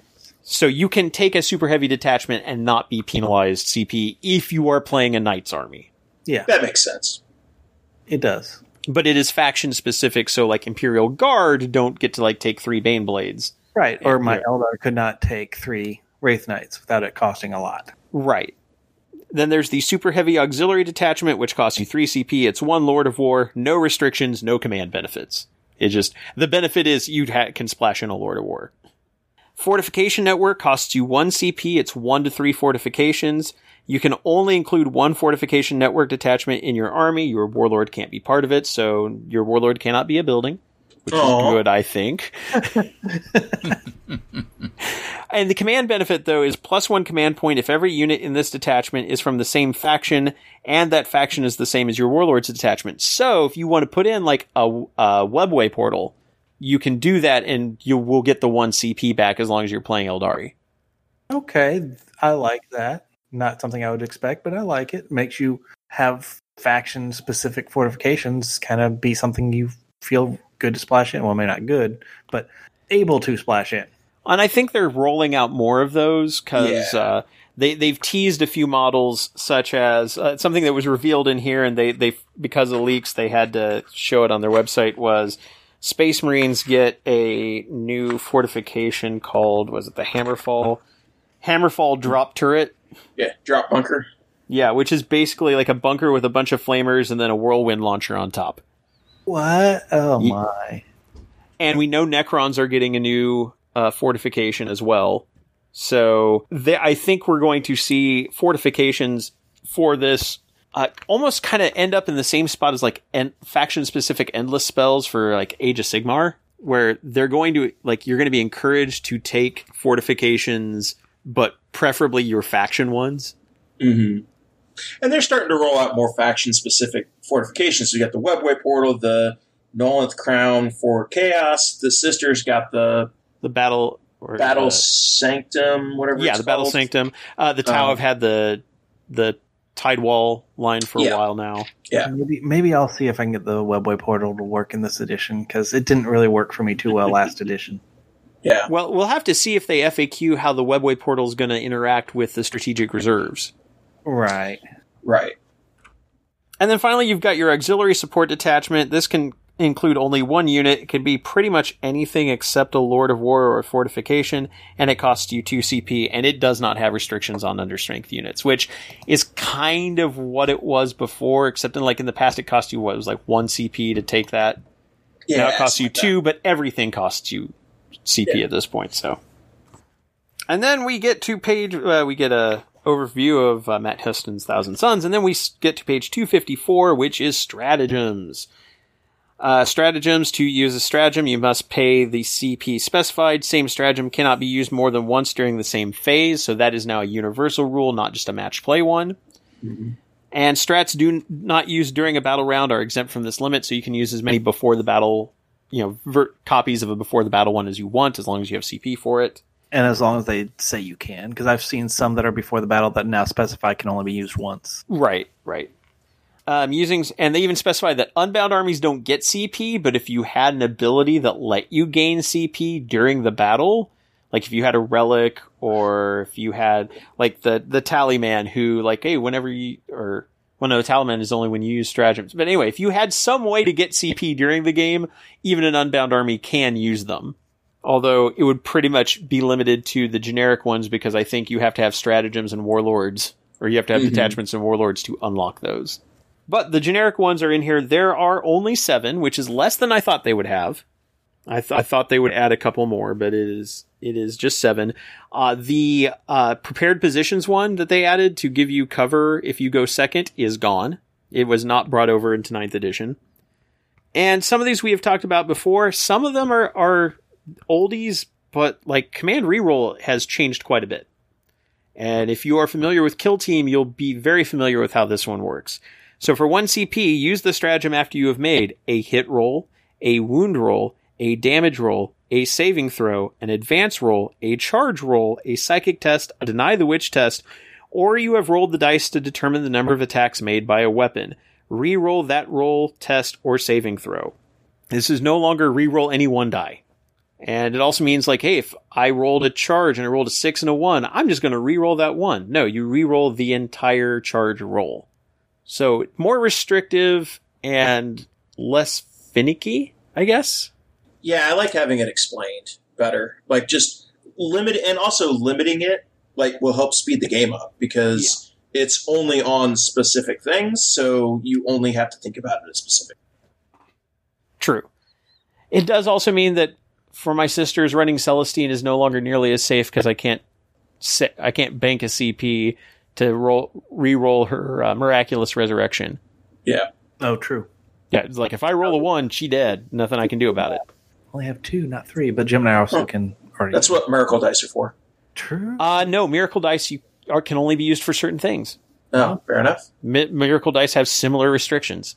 So they've kind of locked down what, and also gets rid of some of the confusion because there was always that argument back and forth, even like as you know, within the last few months of, well, no, I can spend a command point to reroll one part of the charge roll. No, you have to reroll the whole thing. No, it just says I reroll a die. A charge roll is 2 dice, so I can reroll one of them. Now it's just like, no, you reroll the charge roll. You don't like what you got, reroll the whole thing. Cut them down. We've talked about that one. That's the one where when an enemy unit falls back, you get to roll a d6 for each model from your army that's within engagement range of that enemy unit, and for every 6, the unit suffers a mortal wound. So again, falling back is that much riskier, and the fact that you get a CP every turn means theoretically your opponent, unless they have burned through all their CP and before you get to the point where you could fall back, they should always have that available to do to you. Desperate Breakout is... did we talk about this one last episode, about breaking out of tri-pointing? Yeah, I think we talked about it a little bit, but this seems like it's like there's more here. So I think we should still probably go over it. Okay. So this one is use the stratagem in your movement phase. Select one unit from your army that has not been selected to move this phase and which is in the engagement range with at least one enemy unit.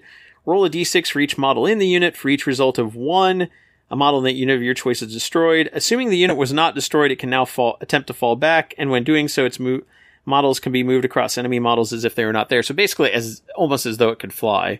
Mm-hmm. And then any model in that unit that ends its fallback move within engagement range of any enemy model is destroyed.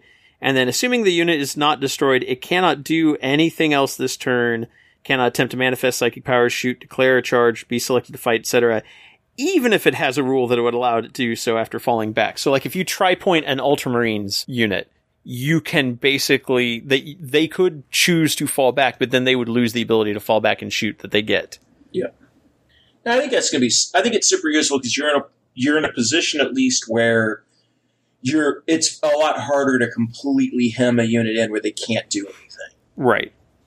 And now it does cost you 2 CP to do that. So it's one of those things like tri-pointing is now no longer a solid lockdown, but it does force your opponent to make bad decisions. Mm-hmm. And that's what any good tactical gameplay should be about is, can you make your opponent make bad decisions? Well, and it's kind of interesting. I was watching a 9th edition game that's, I think Mini Wargaming was put up on YouTube yesterday.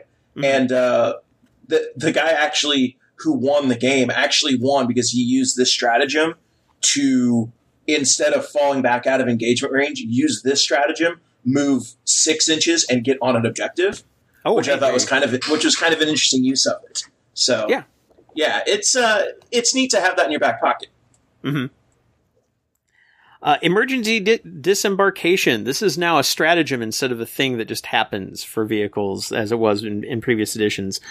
1 CP, use the stratagem when a transport model from your army is destroyed. All units that are embarked within the model can be set up wholly within 6 inches of the destroyed model when they disembark, instead of the normal 3 inches before the model itself is removed from the battlefield. The reason this matters is, if somebody surrounds your transport and does not leave you room to move through them, you can still get out. These units are not affected by the destroyed model's explodes ability or equivalent. Instead, you must roll 1d6 for each model you just set up on the battlefield. Instead of one model being that disembarked your choice being destroyed for each roll of one model that disembarked your choice is destroyed for each roll of 1 or 2. And just like with other, you can't declare a charge or heroically intervene out of that. Again, I like it that it gives you the ability to do something. It's risky because, you know, you're going to lose a third of the unit on average. But, yeah, like it at least gives players the feeling that you're not completely, like, stuck. Yeah, and I think that's the thing I'm seeing over and over in this edition, between like the changes to like modifiers and the changes to like shooting and wounding, always hitting on 6s. The game is set up now so you should very rarely, if ever, be left with no options whatsoever. You should always have the ability to do something. Your opponent cannot completely lock you down. It just may be harder. It may cost you resources, but you should be able to. If you are a smart player, you should be able to at least do something. Well, crap. I mean, it's good for most players. Okay, passable player. How about there? There you go, Kevin. Okay. Yeah. Okay. Any player should have an option to do something. There you go. Fire Overwatch. We knew this one. It's a 1 CP to fire Overwatch. Unless you're Tau, you just get to do it for free because we're awesome. Counteroffensive is the same as it was before. After an enemy unit is fought, you can select one of your units to fight. And Insane Bravery is auto pass morale test. And again, the same. Both of those cost 2 CP. Those did not change. Next up, a brand new segment that we don't have any equivalent of in the 8th edition rulebook. That is Strategic Reserves. So Strategic Reserves, you can only place units into Strategic Reserves if it's a battle-forged army. Before the battle, you basically spend CP to put so many units into Strategic Reserve, and it is based on their total power rating. So 1 to 9 costs you 1, 10 to 19 costs you 2, 20 to 29 costs you 3, and so on and so forth. They arrive in the reinforcement step of the movement phase. Strategic Reserve units cannot arrive the first battle round. Where on the battlefield a Strategic Reserve unit is set up when it arrives depends on the battle round in which it arrives. Starting from the second battle round, you can arrive from any battlefield edge within. You have to be within wholly within 6 inches from any battlefield edge that is not your opponent's battlefield edge, and what your opponent's battlefield edge is clearly spelled out on every mission deployment map. But you can basically outflank on turn 2. You can't be set up within 9 inches of any enemy models. The only exception to this is if they're being set up within an inch of their own battlefield edge and wholly within their own deployment zone, in which case they can be set up within 9 inches and even within engagement range of enemy models, which means you can no longer Kroot wall the back of somebody's deployment zone. Aww. That's probably good for the game, though. If the unit is set up within engagement range of any enemy models, it counts as having made a charge move this turn. Overwatch attacks cannot be made against this unit, and until the end of the turn, it can target any unit it's within engagement range of with close combat attacks, even though it hasn't declared a charge this turn. If the model is so large it cannot physically be set up wholly within 6 inches of the battlefield edge, i.e. the smallest dimension of the model is greater than 6 inches, so for example, my Taunar, it must be set up so that it is touching your battlefield edge. During the turn in which such a model is set up on the battlefield, the model's unit cannot do any of the following. Make a normal move, advance, fall back, remain stationary. You can't attempt to manifest or deny psychic powers, make any attacks with ranged weapons, declare a charge, perform a heroic intervention, perform any attacks or psychic actions. So it just gets there.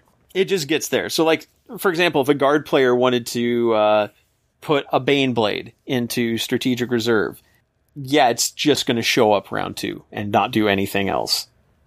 All the rules that apply to your reinforcement units when they are set up also apply to your Strategic Reserve units when they are set up as described in the reinforcement step of the movement phase. For example, Strategic Reserve units cannot make a normal move, nor can they advance, fall back, or remain stationary in the turn they arrive, but they can otherwise act normally, shoot, charge, fight, etc. Which means you can show up in reserves and then charge. Which, hey, Striking Scorpions just got more useful. And then on battle round 3 or more, on the third battle round, you can be set up wholly within 6 inches of any battlefield edge. Okay, so here's the difference. So second turn, you can't show up on your opponent's battlefield edge. You also can't show up in their deployment zone. Third round, you can show up in the deployment zone, just not their battlefield edge. So you can't come in from behind them. And so that's pretty much strategic reserves. So you can basically every unit can do that. You just have to pay CP for them ahead of time, but they don't get to necessarily deep strike the way other units do. Right, and this is only, like you said, Rob, for the units that don't have their own rules to come in a different way. Right. Gives you a way to kind of do that yourself. Yeah, they do specify. Note that these rules do not apply to units that are using other rules that enable them to start the battlefield in a location other than the battlefield. Such units are not placed in strategic reserves, which means you don't have to pay extra CP for them. You just pay, if you had a strat for like demons have a strat that allowed them to, or Eldar, for example, the Webway Assault, you don't have to pay the strategic reserve cost and the cost of that stratagem. It's one or the other. And then they also have a sidebar of advanced rules for aircraft and strategic reserves, and this is basically kind of something I think we've talked about before. Aircraft can fly off the table and then basically deep strike back in.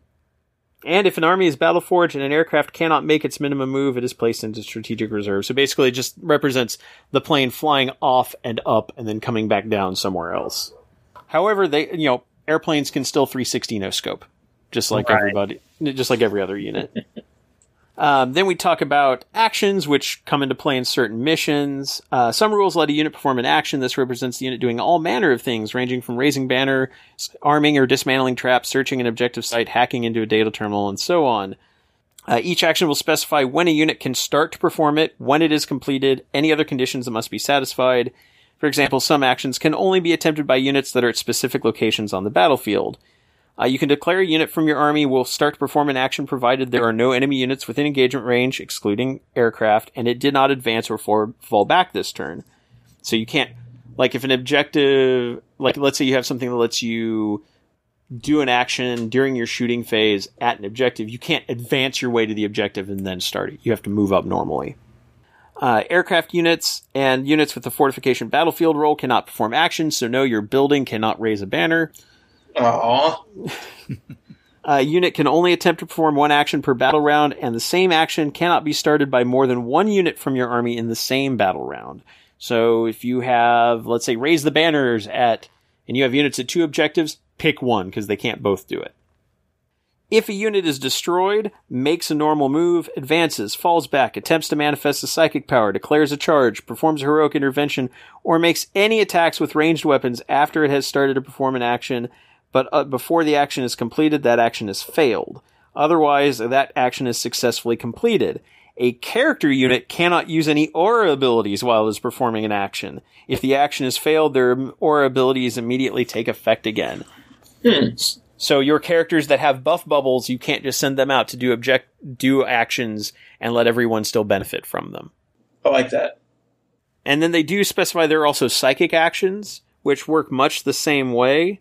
You can't perform a psychic action if you fell back, just like you can't cast psychic powers if you fell back. You can attempt to perform one psychic action instead of attempting to manifest any psychic powers. You have to do a psychic test.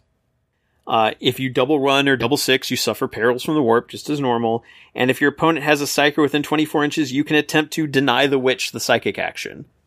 So it's basically like a non-power power, and they do have warp charge ratings, so you'll have to, pass a psychic test as normal. Although usually they're like the one I've seen was warp charge 4. So it's really easy to do. Mm-hmm. But also, at least this with the psychic action, it's not as restrictive as the normal action. Right. Yeah, because it's not considered a subset of other actions, because it only really happens during the psychic phase. Yeah, it's a subset of a psychic. Yep. All right, now we completely change paths, and we are on page 260, and now we're talking terrain features. Terrain is now classified as one of 4 types. There are hills. Hills are considered to be part of the battlefield rather than a terrain feature. Models move over hills using normal rules for movement. Use normal rules to determine if the model behind a hill is visible. Hills cannot be attacked. I mean, sure, I guess. Man, Kevin, remember when we made all those hills way back in the day? Oh yeah, I still have all of them. But yeah, hills basically never have traits, never do it like... Well, I guess they could have traits. Do they have eyes? Sometimes. I mean, if you want to put eyes on them, I imagine some Demon Worlds, the hills do indeed have eyes. Obstacles. Obstacles include barricades, ruined walls, and other battlefield debris that your models have to move over or around. Models can move up, over, and down obstacles following normal rules of movement. And remember, if they're an inch or less in height, you just move through them. A model on or behind an obstacle uses normal rules for determining if another model is visible to it or if it's visible to another model. Obstacles cannot be chosen as the target of an attack. An infantry, beast, or swarm model receives the benefit of cover from an obstacle while it is within 3 inches of that terrain feature, unless, when you resolve an attack that targets the model's unit, you can draw straight lines 1 millimeter in thickness to every part of that model's base from a single point of the attacking model's base without any of the lines passing over or through any part of this terrain feature. So, for example, let's say you have a unit that's hiding behind like an Aegis defense line.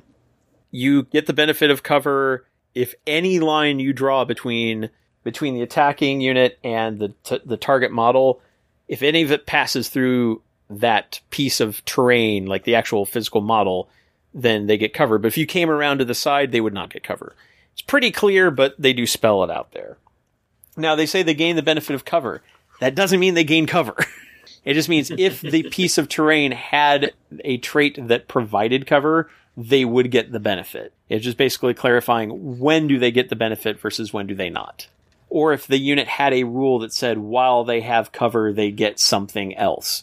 And I imagine we're going to see a lot of units get FAQ'd to interact differently with the new types of cover they have. But as long as you're within 3 inches of so like you don't have to be right behind the Aegis defense line, as long as you're within 3 inches of the Aegis defense line and you can draw a line through it, you would get the benefit. Area terrain is back, and there was much rejoicing. Yay!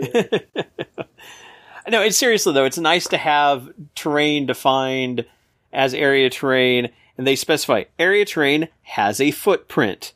The footprint is the boundary of the terrain feature at ground level. So you can have forests that are area terrain as long as you mark this is where the forest starts and ends. Built like ruins have area terrain that you have to define. This is the section of the building that is on the ground floor. So those of us who have made terrain in the past with bases on it, congratulations. We just saved ourselves a lot of work by having already done it. Yay! Newer pieces of terrain that GW has put out don't necessarily have bases, and you'll have to define what the footprint is on them. So just be aware of that. Models move over area terrain using normal rules for movement. Use normal rules to determine if the model behind the terrain is visible. You cannot attack area terrain. You cannot blow up the ruins any more than they already are. And if you are within the area terrain, infantry, beast, and swarm models receive the benefit of cover while they are within it.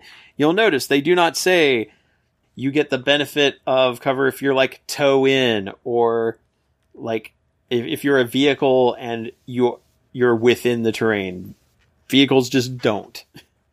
And then buildings are referring to things that like fortifications that have the building keyword. Buildings are considered to be units rather than terrain features. Models cannot move across buildings. Models use normal rules to determine if models behind buildings are visible. Enemy buildings can be attacked. So you can blow up an Imperial Bastion, for example. Okay.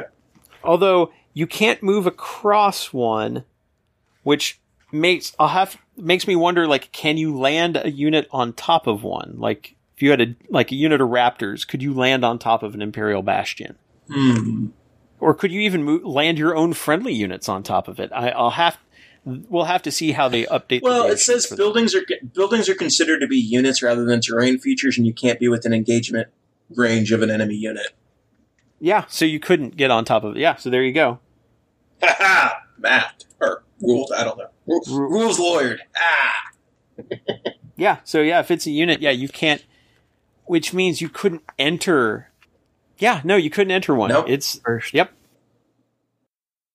They're saying like buildings are like immovable vehicles. Pretty much, yeah. Eh. But they can be attacked, so you could charge one and try to tear it down, but you couldn't go inside it. Immovable vehicles. Yep. Also, it's going to be interesting to see how that works with things like the Fortress of Redemption, which specifically had like walkways that you could put models on. I guess you just won't put them on there. They'll just be inside the building the whole time. Probably.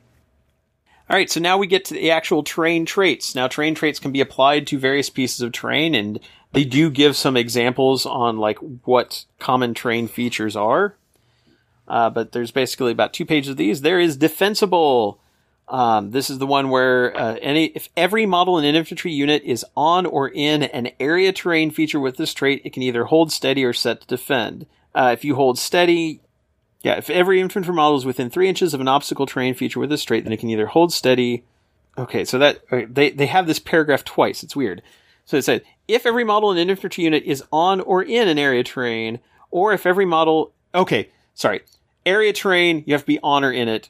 Obstacles that are defensible, you have to be within 3 inches of it, same as gaining cover, unless you can go around them. Let's see. If a unit holds steady, any Overwatch attacks made by the unit this phase score hits on 5 or more. So you still have to spend the CP or have a rule that gives you Overwatch, but you'll hit on 5s. If a unit sets to defend, it cannot fire Overwatch this phase, but you add 1 to hit rolls when resolving attacks made with melee weapons. So if you're like Khorne Berserkers, fuck Overwatch. I'm gonna cut some people when they get to me. Hell yeah. Defense line is a terrain trait. You can make a charge move against a unit within an inch of this terrain feature, and you can fight within 2 inches of the enemy. So Aegis defense line will have the defense line trait. Breachable. Infantry, beasts, and swarm units can move through the walls, girders, chains, and foliage of this terrain feature without impediment. So that's how you could move through ruins without any penalty if you were infantry. Ruins have the breachable trait. Difficult ground makes a return. If a unit makes a normal move, advances, falls back, or makes a charge move, and any of its models wish to move over any part of this terrain feature, subtract 2 inches from the maximum distance that every model in the unit can move, even if every part of this terrain feature is an inch or less in height. This penalty does not apply if every model in the moving unit can fly. So the minute one model has to cross through difficult terrain, it slows the entire unit down. Dense cover. This one had people scratching their heads for quite a bit because it is wordy. Dense cover. If this terrain feature is at least 3 inches in height, then subtract 1 from the hit roll when resolving an attack with a ranged weapon unless you can draw straight lines 1 millimeter in thickness to every part of at least one model's base or hull in the target unit from a single point on the attacking model's base or hull without any of those lines passing over or through any part of this terrain feature with this trait. Models that are on or within an area terrain feature with this trait do not suffer this penalty if the only terrain feature these lines pass over or through is the terrain feature that the attacking model is on or within. Models within 3 inches of the obstacle terrain feature with this trait do not suffer the penalty if the only terrain feature these lines pass over or through is the terrain feature that the attacking model is within 3 inches of. The height of a terrain feature is measured from the highest point on the terrain feature. Models do not suffer this penalty to their hit rolls when making an attack with a ranged weapon that targets an aircraft unit or a unit that includes any models with a wounds characteristic of 18 or more, even if this terrain feature is between it and the firing model. Note that the reverse is not true. This confused a lot of people because they're like, so why is it so wordy? Why is it so who gets the benefit? Do I have to be in the terrain or not? Dense cover just basically says, if you have a piece of terrain that is considered dense cover, and any ranged attack would cross that piece of dense cover, and the piece of terrain is 3 inches or taller, subtract 1 to hit. The only cases where it doesn't is if you're inside the terrain, it's like, if you're inside the terrain or right next to the obstacle, and it's the only thing you cross through, which is basically like the old ideas of if you were an area terrain and firing out, you didn't suffer any penalty. Mm-hmm. But we didn't have anything like it in 8th edition, so people are kind of having to recalibrate their brains to it a bit. Yeah, it's definitely wordy, but I think once people start playing with these rules, I think they're going to make a lot of sense. Right, and the bullet points, I think, which was something that the original explanation did not have, kind of helps this. Subtract 1 from hit rolls made for ranged weapons of at least 3 inches tall. Does not apply to models that are only shooting through their own terrain feature. No penalty when shooting at aircraft or units with wound characteristics of 18+. So, your Imperial Knight, it doesn't matter if they're standing behind some dense trees. You can still see them and shoot them without penalty. Unstable position. Models cannot be set up or end a move on top of this terrain feature. They can move up and over and down this terrain feature, but they cannot end a move on top of it. Exposed position. Models do not receive benefit of cover while on top of this terrain feature. So you can specify, like, I think Imperial containers, like armored containers have exposed position. If you stand on top of one, you don't get cover. Lame. Obscuring. This is the one. If the terrain feature is at least 5 inches in height, then models cannot see through or over this terrain feature. It works a lot like dense cover, except it just says it breaks line of sight rather than causing a penalty to hit. However, models that are on or within the terrain feature can be seen and targeted normally, except for the aircraft and 18 wound plus models. So somebody in ruins can shoot out and be shot at, but you can't shoot through ruins to somebody who's on the other side. Light cover, +1 to saving throws against ranged weapons, but invulnerable saves are unaffected, and that's if you're receiving the benefits of cover. So to receive the benefits of to get light cover, you have to both get the benefits of cover, which means you can only be infantry, beast, or swarm. Heavy cover is +1 saving throws against melee weapons, unless you made a charge move this turn. Scalable, only infantry, beast, and swarm models and models that can fly can be set up or end a move on top of an obstacles terrain feature with this trait, or on the upper floors of area terrain. Other models can be set up or end a move on the ground floor. Infantry, beast, swarm models can move through the floors, ceilings, and gantries of this terrain feature without impediment. And then finally, inspiring. Add 1 to the leadership characteristic of units while they are wholly within 6 inches of this terrain feature. If the terrain feature lists any keywords in brackets, then it only applies to units that have the keywords. So you can have inspiring chaos, inspiring Imperium, inspiring Necrons, inspiring orcs. And then common terrain features. So, for example, ruins. Ruins are area terrain with scalable, meaning you can climb it. Breachable, infantry can move through it. Light cover, defensible, and obscuring. Craters, area terrain that have light cover and difficult ground. Armored containers, obstacles with light cover, scalable, and exposed position. So if you're partially behind the armored container, you get cover. If you're on top of it, you don't. Barricades and fuel pipes. Obstacles, they have defense lines, so you can attack within range of them. Light cover and heavy cover. Defensible. Unstable position, you can't stand on top of the pipe. And difficult ground. If you cross over the pipe, it subtracts from your movement. Woods, area terrain, dense cover, breachable, defensible, difficult ground. Battlefield debris, obstacles with exposed position. So if you stand on top of battlefield debris, you don't get cover. An industrial structure, area terrain with scalable, breachable, dense cover, and defensible. Imperial statuary is an obstacle with light cover, unstable position, don't stand on top of the statue, please, and inspiring Imperium. Aww. And then ruined walls, obstacles with defense line, breachable, dense cover, defensible, and unstable position. So, that covers like 90% of what you're going to see on tables, most likely. And that covers pretty much all the different types of GW trains yes. put out. Yeah, and they show pictures of, like, they're all using, like, standard GW terrain. But it's like, I'm so glad to have area terrain back. And I love the trait system because it means, like, okay, all of these things, like, that have unstable position or defensible or dense cover, they all work the same way. There's no more of this, well, forests act like this, but ruins act like this, but craters act like this. No, it's just like, it's a crater. It's an area terrain that gives you light cover and is difficult ground. Woods are difficult ground. Pipes are difficult ground. Ruins are not difficult ground. But you could make a ruin if you wanted to, like for a narrative, like, this piece of terrain is difficult ground because I gave it the difficult ground trait. Mm-hmm. I think it's just going to take a little while for people to learn the traits and then apply that in their head to what ones have which ones. Yeah, but again, having it clarified and consistent will go a long way. It's just a learning process. Yep, exactly. Yeah, and I think, like, when you're at, like, events, I think that they'll probably need to define yes what this is as part of the mission pack, but I think that's fine. I like the rules of the availability of these rules. So I think it's a good system. I think they could define it as part of the mission pack if it was like standardized terrain on each table. Yes, yeah. But for the smaller ones, or like sometimes where even ours, where we've got some other loose pieces, we're probably going to have to put like a sheet on each table saying, here's the terrain features, here's what they are, here's the rules for them. Yeah. But also having like the most common ones like ruins. Okay, well everyone knows what a ruin looks like. You know, even though like there are ruins made by either kit bashed or official kits or made by third party makers, you can say, yeah, these are considered ruins. Use the rules on page 264. Yeah. And like ruins, craters, armored containers, forests, woods actually having a purpose again is really nice because they provide dense cover. Yeah. So they actually give you penalties to be shot at.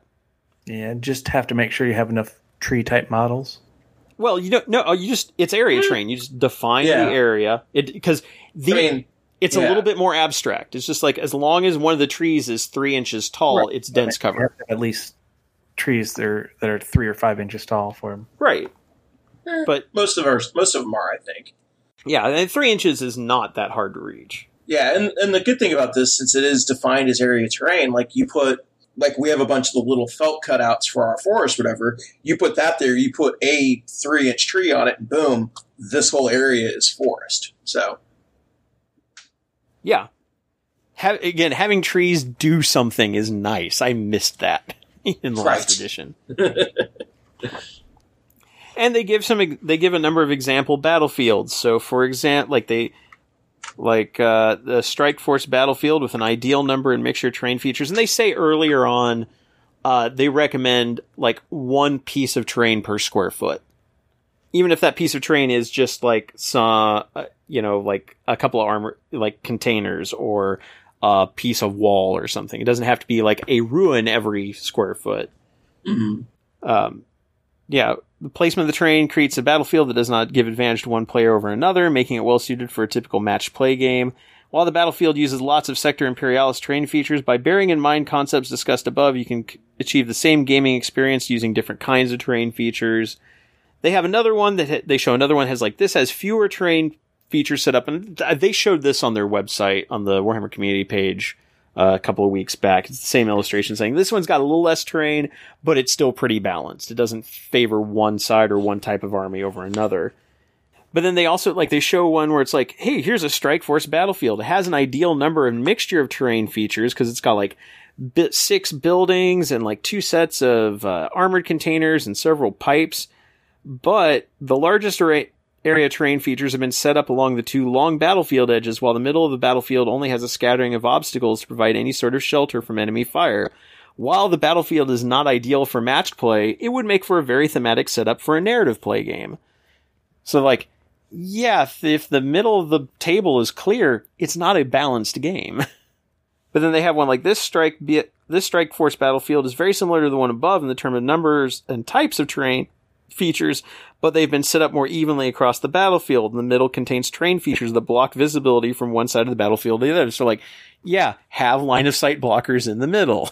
Well, and I like that as a good example because it's literally them going, here's the same pieces. Here's how you can set them up correctly. Here's how you can set them up incorrectly.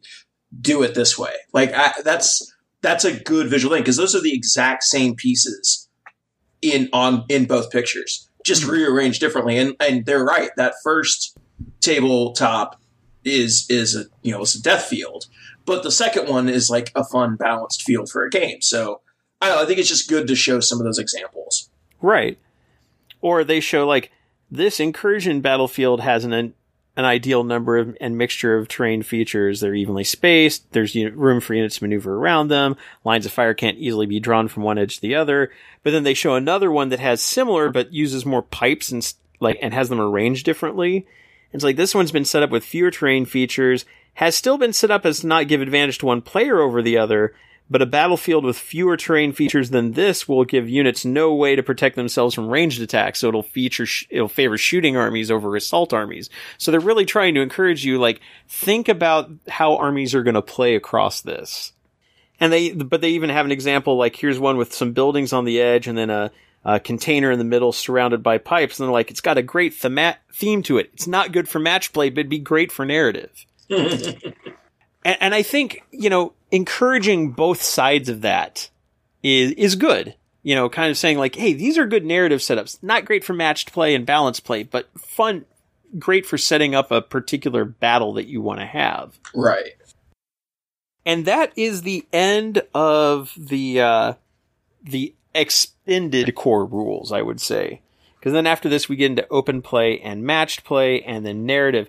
Narrative, I want to cover in its own episode because I think Crusade is a big enough topic and it's got like 50 pages of content in the rule book. Like, narrative play was not given short shrift in this. So, I do want to mention, I do want to kind of do that another time. But matched play, I think, is important because a lot of people are used to matched play, and that is kind of like, it's both the standard for tournament play and for pickup games. So I think it's worth talking about the Eternal War mission pack. Now, we're not going to talk about every mission because there's 18 of them, but they do work more or less the same.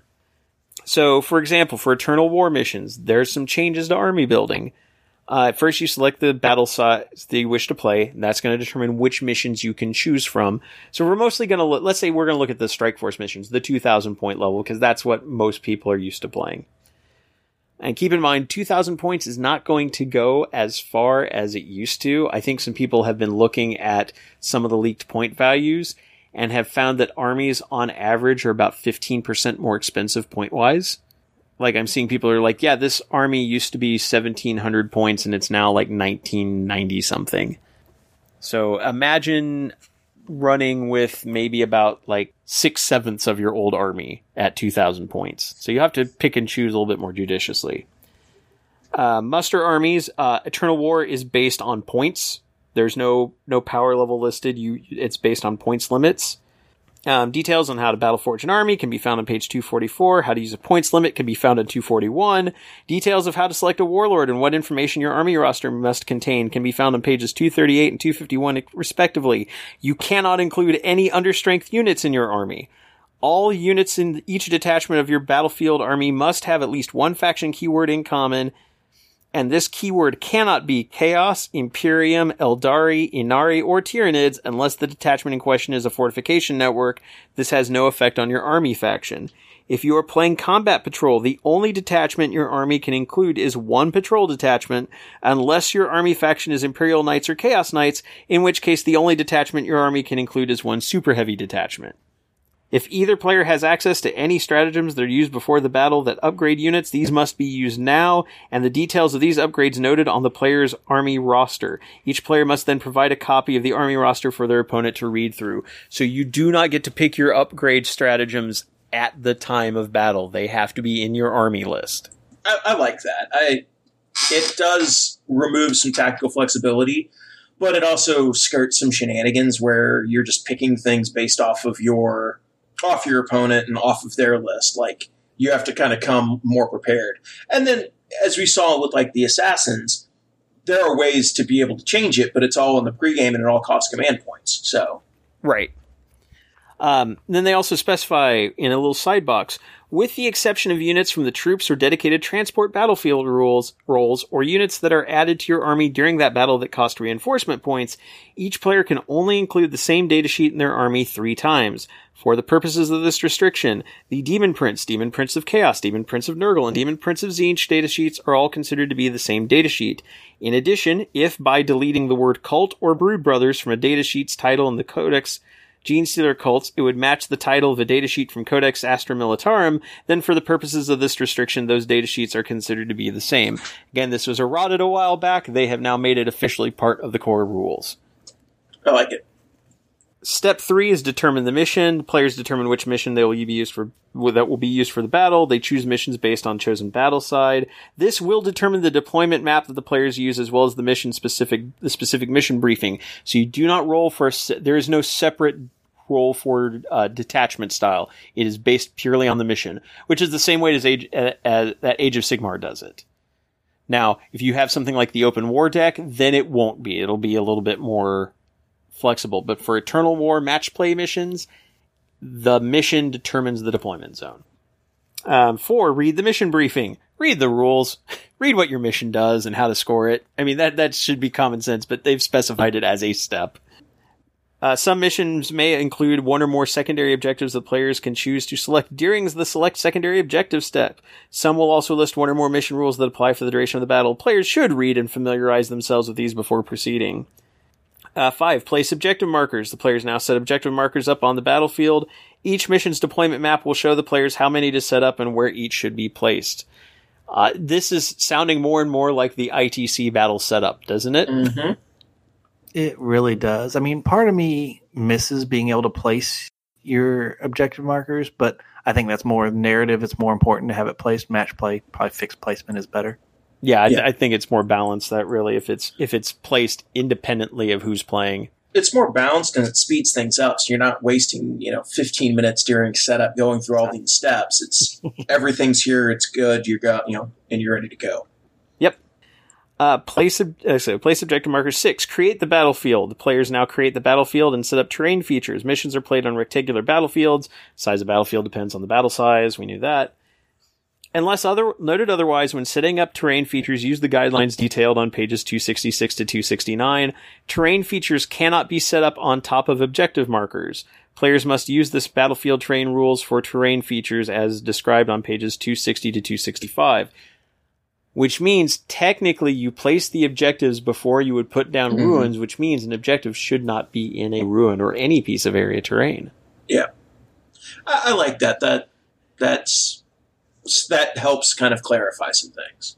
Right. Now we'll see if the Grand Tournament 2020 packet that comes as part of Chapter Approved will have that same restriction, but as is, not in this. Secondary objectives. Each player then secretly selects 3 secondary objectives for the battle and writes them down. Each can award victory points to the player who chose them. The secondary objectives that players can choose from are found on pages 284 to 285, though some missions will include secondary objectives the players can also choose from. Once both players have selected their secondary objectives, they reveal them to their opponent. This sounds more and more like ITC all the time. Determine attacker and defender. Players roll off, and the winner determines who will be attacker and who will be defender. Very Chapter Approved 2019-y. Choose deployment zone. The defender now selects one of the deployment zones for their army. Opponent uses the other deployment zone. 10. Declare reserves and transports. These missions use strategic reserves rules. Both players now secretly note down on their army roster which of the units in their army will start the battle in strategic reserves, which of their units will start the battlefield in a location other than the battlefield. If a player has access to any stratagems that enable them to set up units from their army in a location other than the battlefield, they must use such stratagems now. And which of their units will start the battle embarked within transports. They must declare what units are embarked on what model. When both players have done so, they declare their selections to their opponent. No more than half the total number of units in your army can be strategic reserve and or reinforcement units, and the combined points value of all your strategic reserve and reinforcement units, including those embarked within transport models that are strategic reserve or reinforcement units, must be less than half your army's total points value, even if every unit in your army has an ability that would let them set up elsewhere. Isn't that new? I thought people in transports did count towards what you had. I guess now they don't. If the transport's put in reserve, is basically what that means. Yeah. So if the transport's put in reserve, then you include the point value of the units on them. I misread it. Yeah. So if you start with a unit in a transport on the table, that counts. Okay. Yeah. Yeah, in Eternal War missions, strategic reserve and reinforcement units can never arrive on the battlefield in the first battle round. Any strategic reserve or reinforcement unit that has not arrived on the battlefield by the end of the third battle round counts as having been destroyed, as do any units embarked within them. This does not apply to units that are placed into strategic reserves after the first battle round has started. So if somebody goes back in, like an aircraft, for example. Deploy armies. The players alternate setting up their remaining units one at a time, starting with the defender. So we are now back to alternating deployments. Players' models must be set up wholly within their deployment zone. If one player finishes deploying all their units, the opponent then deploys the remainder of their units. If a model from your army is so large that it cannot physically be set up wholly within your deployment zone, it must be set up so that it's touching your battlefield edge. So again, like if your deployment zone can't fit in a Taunar or a Titan or what have you, then in the first battle round, it's just like if it arrived from reserves. It can't do anything first turn. Mm-hmm. If the unit has a minimum move characteristic, it counts as having moved its maximum move characteristic. If both players have units with abilities that allow them to be set up after both armies have been deployed, the players must roll off after all other units have been set up and alternating set up these units starting with the winner. So if you have infiltrators, everything gets deployed first, and then you roll off to see who places infiltrators first, and then continue to alternate. Determine first turn. Players roll off. The winner declares whether they will take the first or second turn. There is no seizing. Seize is gone. There's also like no modifiers to that roll. It's just a roll. Yeah, it doesn't matter who finished deploying first or anything. It doesn't matter who's attacker, who's defender. It's just a straight roll off. Then resolve pre-battle abilities. Players alternate resolving any pre-battle abilities that units in their army may have, and resolving any stratagems that are used before the battle, excluding those that upgrade their units, because you use those in armory building, or those that enable them to set up a unit in a location other than the battlefield, because you did that before deployment. Starting with the player who will take the first turn. So these are now broken into, instead of being in this nebulous before the battle, at least in matched play, they very clearly spell out in these Eternal War missions, okay, here's when you use your upgrades. Here's when you use your reserves ones. Here's when you use everything else. And then begin the battle. First battle round begins. Players continue to resolve battle rounds until the battle ends. 15. Ending the battle. Battle ends after 5 battle rounds have been completed. If one player has no models remaining in their army at the start of their turn, the other player may continue to play out their turns until the battle ends. So if you table somebody, you get to play the rest of the game and see if you can score more points. And there's no rolling to see if you go to 6 or 7 anymore. You go 5 rounds and that's it. Yeah. And that is consistent with what we saw in the Only War mission. It goes 5 rounds or until somebody is tabled. Now, there's a sidebar here, ending the battle early or conceding. And I think this one's also going to be a little bit controversial. Ideally, a battle should always be played until the end. On occasion, though, one or both players may not be able or may not wish to complete the battle. If you and your opponent both agree to end the battle early, then you can end the battle at a mutually agreed point we suggest at the end of the battle round. You and your opponent can then calculate your final victory point totals, taking into account any objectives achieved to determine the victor. If only one player wishes to end the battle early, then that player must concede and remove all their models from the battlefield. A player who concedes scores 0 victory points for the battle, and their opponent is automatically the victor even if they scored 0 victory points during the battle. The other player may continue to play out their turns until the battle ends if they wish, perhaps to accrue a few more victory points, or they can choose to end the battle now. I have never liked conceding and getting an automatic goose egg. I don't care for it. I don't either, but I also understand, like, it basically says, like, if the player... because there's the rule up there above that says if the players agree to end the game early, then it just ends and you get your points. Yeah. Basically, if one player decides that I'm done and rage quits, fuck them, they get a 0. Yeah, but I could also see it being used the other way, where it's like, if somebody plays the game... like, they play out a game and it's a tight...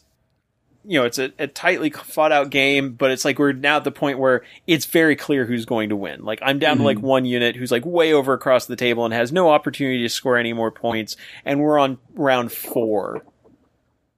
Like, we could look at it and say, like, if you're a decent human being, you could say, you want to call it now because there's no way I can win. You score your points for turn 5 and we'll go.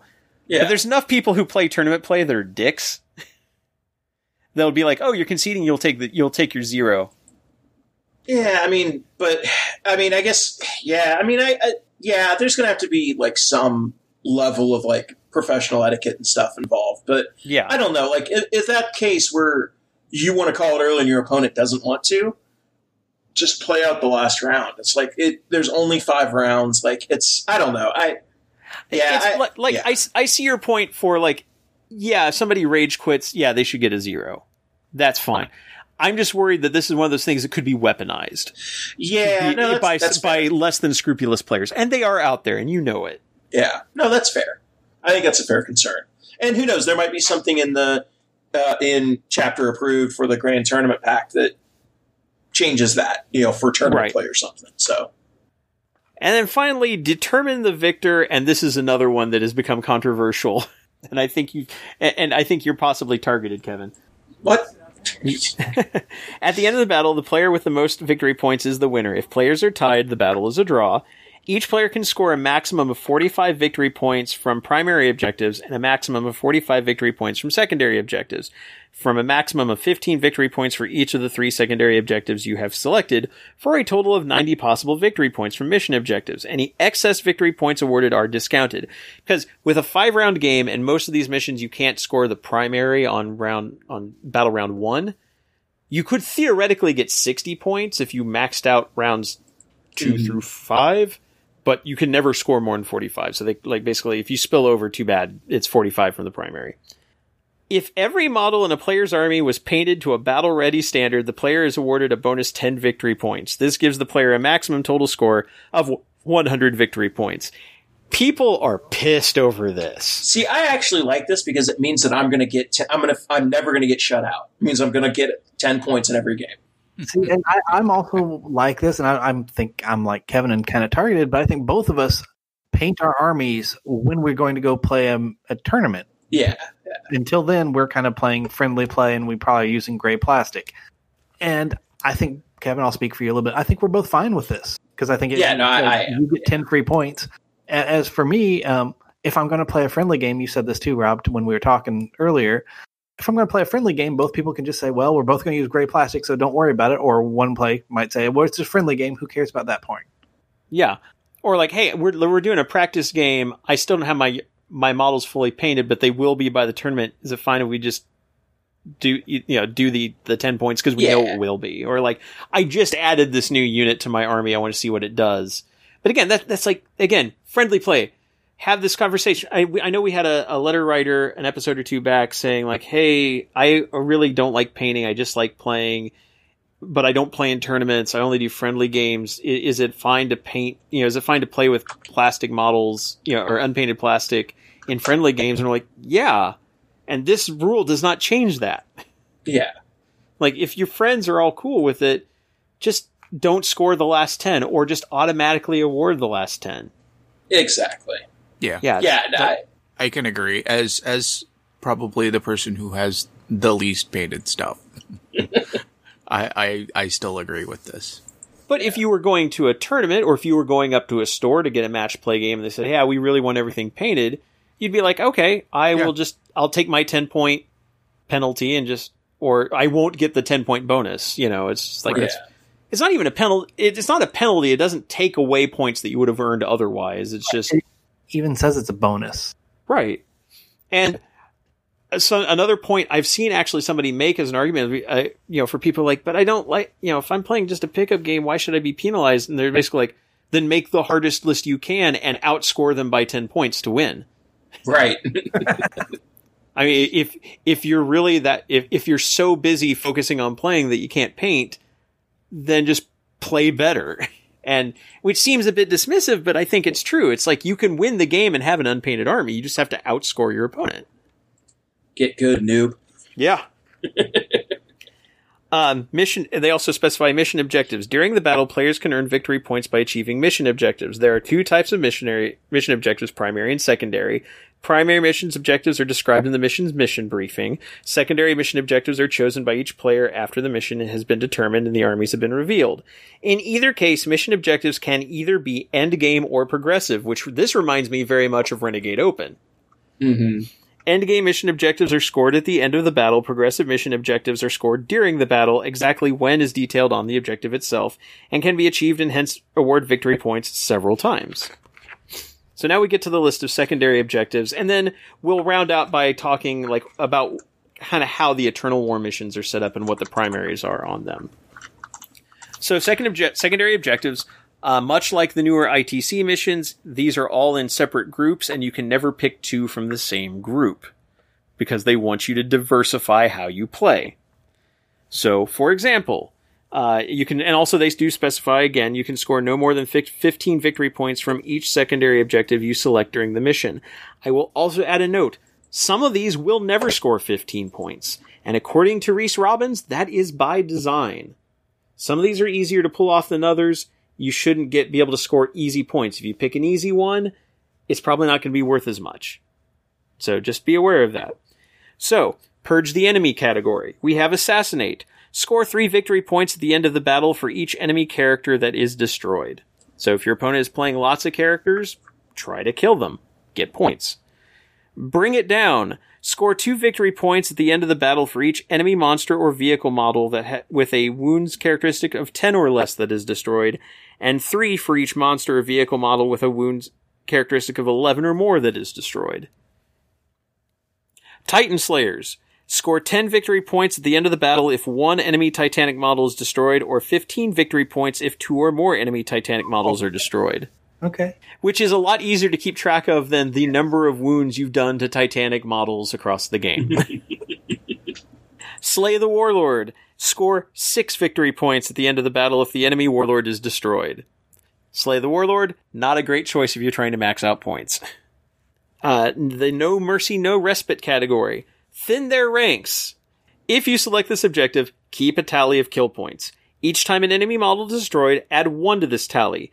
Add 10 to this tally instead if the model that was destroyed had a wounds characteristic of 10 or more. A model can, if it is resurrected for any reason, i.e. it was destroyed and subsequently returned to the battlefield, potentially add several points to this tally, so like Necrons. Assuming it is resurrected and subsequently destroyed several times over. At the end of the battle, divide your kill points tally by 10 and round down. This result is the number of victory points you score. So if your opponent is playing, hordes, like instead of taking Reaper in ITC, you would take this. But also, I like the fact that like big vehicles are going to be worth at least a point each too. Mm-hmm. Attrition, progressive objective. Score 4 victory points at the end of the battle round if more enemy units than friendly units were destroyed this battle round. So kill more, get 4 points. And these can be scored on round 1, by the way. It's only there's nothing saying you can't. So you can alpha strike somebody and get 4 points. Then while we stand, we fight. If you select this objective, then before the battle, you must identify which 3 models from your army, not counting fortification battlefield roll, have the highest points value, and make a note of them on your army roster. If 2 or more models are tied, you can choose between them. If your army has 3 or fewer models, you instead identify all the units in your army. A model's point cost includes the points of all weapons and war gear it is equipped with. You score 5 victory points for each of these 3 models that are on the battlefield at the end of the battle. So keep your 3 most expensive things alive to win. First Strike, endgame objective. Score 5 victory points at the end of the battle if any enemy units were destroyed in the first battle round, and score an additional 3 victory points if more enemy units than friendly units were destroyed in the first battle round. So again, you can't max this one out. It's worth 8 maximum. Next, the Battlefield Supremacy category. There's Engage on all fronts. Score 2 victory points at the end of your turn if you have 1 or more units from your army wholly within 3 different table quarters, and those units are all more than 6 inches from the center of the battlefield. Score 3 victory points instead at the end of your turn if you have 1 or more units from your army wholly within each table quarter, and those units are all more than 6 inches from the center of the battlefield. So if you're in 3 table quarters, you get 2 points. If you're in all 4, you get 3 points. And they're keeping you away from the center, so you can't just have a unit. Well, also the units have to be wholly within. But you can't just we'll have everybody clustered near the center of the table. Look, that was easy. Linebreaker. Score 4 victory points at the end of your turn if 2 or more units from your army, excluding aircraft, are wholly within your opponent's deployment zone. So it's no longer an end of game check. It's just every turn. If you can get somebody up there, you can get points. Domination. Score 3 victory points if you control more than half the total number of objective markers on the battlefield at the end of your turn. Then we have Shadow Operations. These include Investigate Sites. Score 3 victory points each time a unit from your army successfully completes the following action. Investigate Site. 1 infantry unit, excluding characters, from your army can start to perform this action at the end of your movement phase if it was within 6 inches of the center of the battlefield and no enemy units, excluding aircraft, are within 6 inches of the center of the battlefield. The action is completed at the end of your turn. So send somebody to the middle and have them do nothing for the rest of the turn. They're investigating. That's something. Repair Teleport Homer. Score 5 victory points each time a unit from your army successfully completes the following action. Repair Teleport Homer. 1 infantry unit from your army can start to perform this action at the end of your movement phase if it is wholly within your opponent's deployment zone. The action is completed at the end of your next command phase, provided the unit attempting it is still wholly within your opponent's deployment zone. So it's worth more points, but it's riskier. Raise the banners high, progressive and endgame objective. If you select this objective, then units in your army can perform the following action. Raise banners. One or more infantry units from your army can start to perform this action at the end of your movement phase. Each unit from your army that starts to perform this action must be in range of a different objective marker that does not have one of your banners raised on it. See below. A unit cannot start this action while there are any enemy units, excluding aircraft, in range of the same objective marker. The action is completed at the end of your turn. If this action is successfully completed, that objective marker is said to have one of your army's banners raised on it. The banner is removed if your opponent controls the objective marker at the start of any phase. You score 1 victory point at the end of each of your command phases, and 1 victory point at the end of the battle for each objective marker on the battlefield that has one of your banners raised upon it. This one's really cool. So it's a little like Engineers, but not exactly. Yeah, kind of like the old Engineers, like you said, but the fact that you can keep it and it kind of, as long as you can move away from it, like the old demon thing of if you kind of stand on this then move away, you still control the point. Right. Mm-hmm. And you'll just keep accruing points. So like early on, if you can get like guys on a couple of objectives and then just get banners up on them, that's 2 points every turn. And then if you still have them at the end of the game, 2 more points. Not bad. And then finally, the Warpcraft section. This is for your Psyker armies. There's Mental Interrogation. Score 3 victory points each time you successfully complete the following psychic action. Mental Interrogation. Psychic action Warp Charge 4. One Psyker character from your army can attempt to perform this psychic action in your psychic phase if it is within 18 inches of any enemy character models. Okay. Psychic Ritual. Score 15 victory points at the end of the battle if any unit from your army successfully completed the following psychic action 3 times during the battle. Psychic Ritual. Warp Charge 3. One Psyker character unit from your army can attempt to perform this psychic action in your psychic phase if it is within 6 inches of the center of the battlefield. That's the risk part, being within 6 inches, but at 15... I mean, that maxes that point out. But you have to do it 3 times during the battle. Yeah... That's going to be rough to pull off. It's like high risk, high reward one, because if someone gets it's psychic. They can be within engagement range. You can't do actions if somebody's within psychic or within engagement range of you. Isn't that one the psychic one too? You just have to stay alive. It might still be considered an action, and actions can't be you can't start to perform it well. So I guess a psychic action is still an action. We'll have to get clarification on that because they are in totally separate columns and formats. Yeah, I would guess so. Because you can still do psychic powers while you're engaged. You can do psychic powers while you're engaged. So yeah, it's possible. It might be. Yeah, day 1 FAQ on that one, especially because it is worth so many points. But you have to do it 3 times, and in the center of the battlefield, you're more likely to get attacked. Right, and remember that it has to be the same character doing it 3 times. One unit has to have done it 3 times. Yeah. Now, and they can only do it once each, so... Yeah. Is this something that you can or can't do on the first battle round? You can do it on the first battle round. Okay. It's what, just primaries that you can't do? It's based... The missions themselves specifically say that the primaries don't get scored on the first round. Okay. And then finally, Abhor the Witch. You cannot select the secondary objective if your army includes any Psyker units. Score 5 victory points at the end of the battle for each enemy Psyker character unit that is destroyed, and 3 victory points for each other enemy Psyker unit that is destroyed. I know what my Tau and sisters will be taking every time we fight against demons and Grey Knights. Right. Yeah. Now, this is a good... And since you get to pick the objectives, yeah, if they're a Psyker heavy army, that is a great one to pick. Yeah, and that's the thing about this is you don't pick these until after your opponent has revealed their army, so you know what you're going into, and oh yeah, you have lots of characters, I'll take Assassinate. You have lots of Psykers, and I don't have any, I'll take Abhor the Witch. But if you have the minute you have one Psyker, you can't take Abhor the Witch. You'll have to do something else. But yeah, it's like it's a good list of secondary objectives, and I think they're going and they. Again, from what I understand, they were designed to be hard to max out. This is not like ITC where it's like, oh yeah, if you're playing your game right, you should max out your secondaries every game. Not necessarily.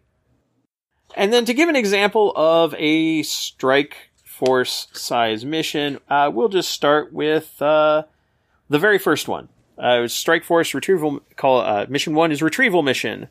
It is played again Hammer and Anvil style. There are 6 objectives on the board. There are 2 that are placed along the center line, 20 inches from the center, so that they are in each player's deployment zone.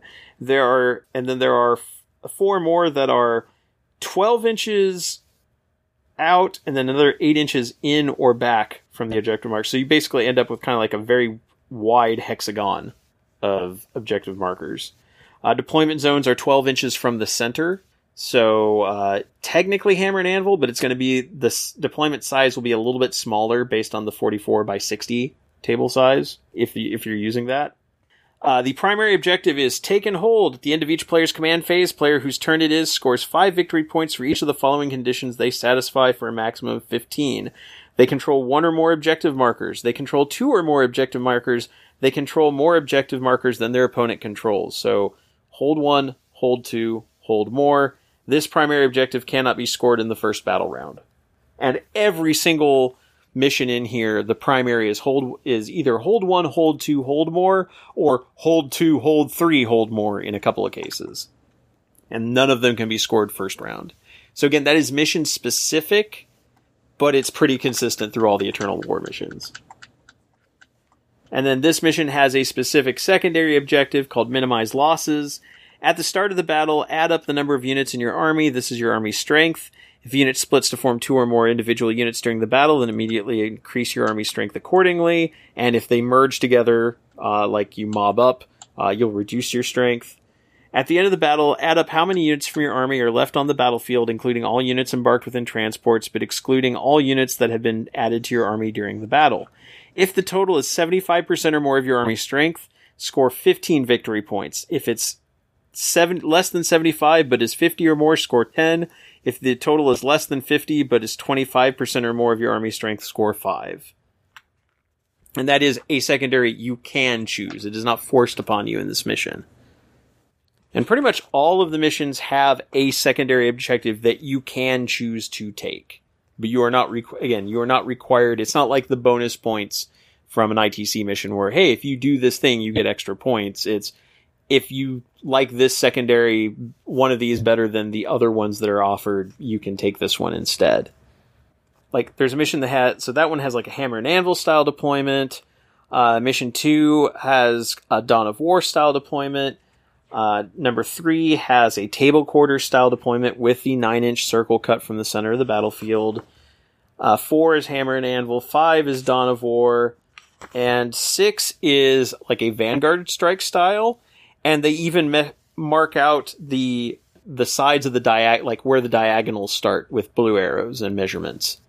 And they even say, like, this is what it would be on a 44 by 30 table. So it's like 15 inches on one side and 20 inches on the other. So they've done the trigonometry for us. Oh, that's helpful. Yeah, so it's definitely designed by, like, you can tell this has been designed or at least influenced by people who have made mission packets for tournaments. Mm-hmm. But yeah, basically every single mission in the Eternal War packet, it's effectively the primary is objectives. Hold parts of the board. And then after that, that's what you decide is going to be your secondary objective. And that's true from Combat Patrol all the way up to Onslaught missions. And I believe every single one has predetermined objective locations. Yeah, even the Combat Patrol missions, like, there's no mission where you are placing your own objectives. However, there is one mission, Mission 5, where you can choose to destroy objective markers, which is considered an action, but you don't get any points for it. Although you can take a secondary objective to get 5 points for every objective marker you raise. Oh, sorry, you get 5 points if you destroyed 1, 15 points if you destroyed 2. So yeah, that's... If the mission packet with chapter approved is at all like this, I mean, this is what you can expect for most match play games. You're going to be mostly playing, so you're going to want to build an army that can hold objectives because that is your only primary. And then, like, I don't know if there's really necessarily a way to build an army that can minimize secondaries, because there's enough options on secondaries now that you can kind of work around it.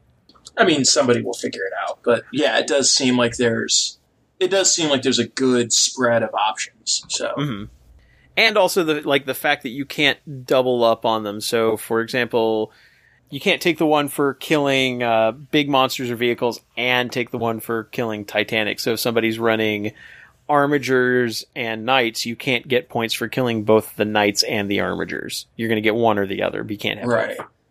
No, I do like it. It seems like it's going to force you to make choices.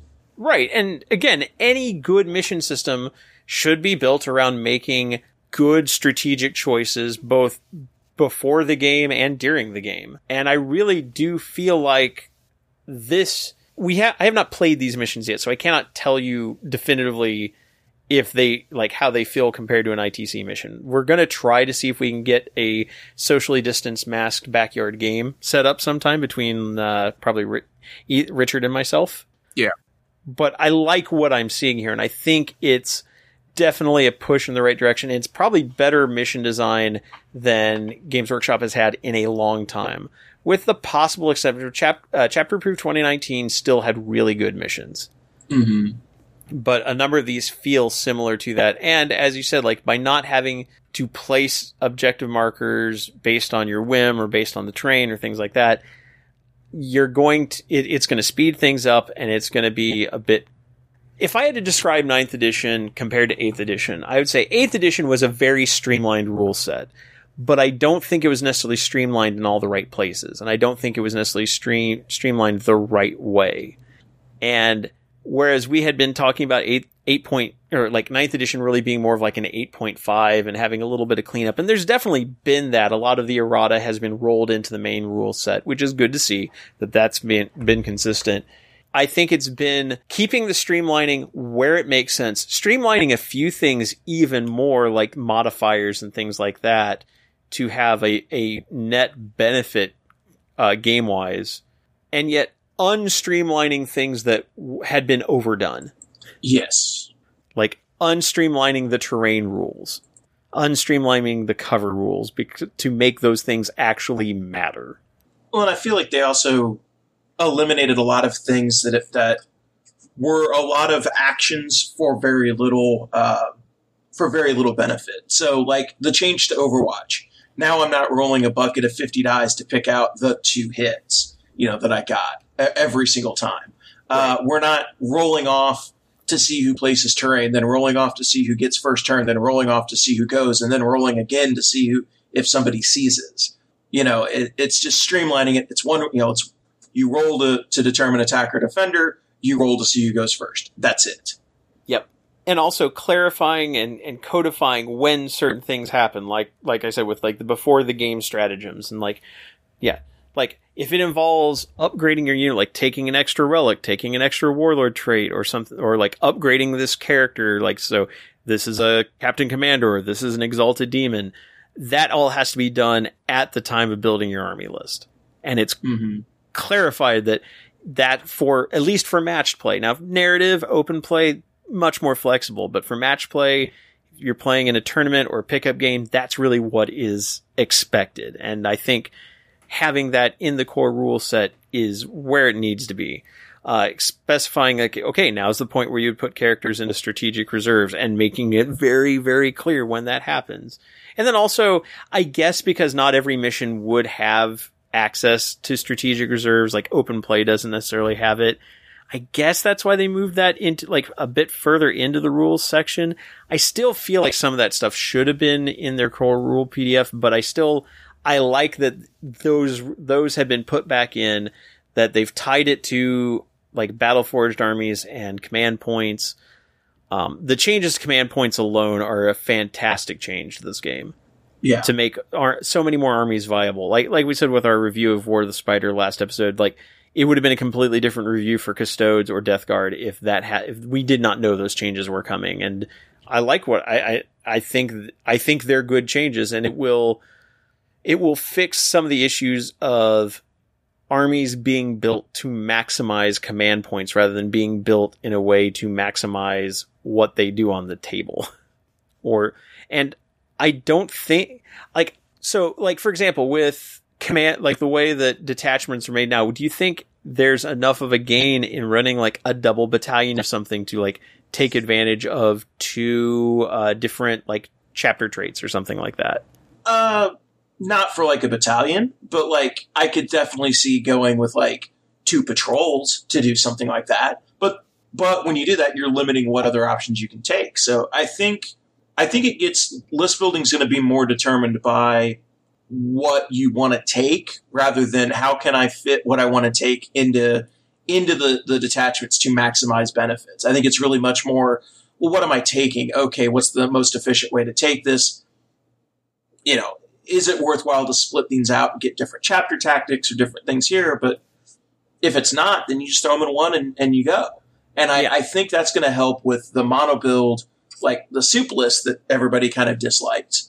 Yes, you still have the flexibility to take a soup list to splash in, you know, a regiment of guard with Space Marines, but it's going to cost you command points to do that, and you're not really going to have the same benefits. So, like, what's the reason you're taking those?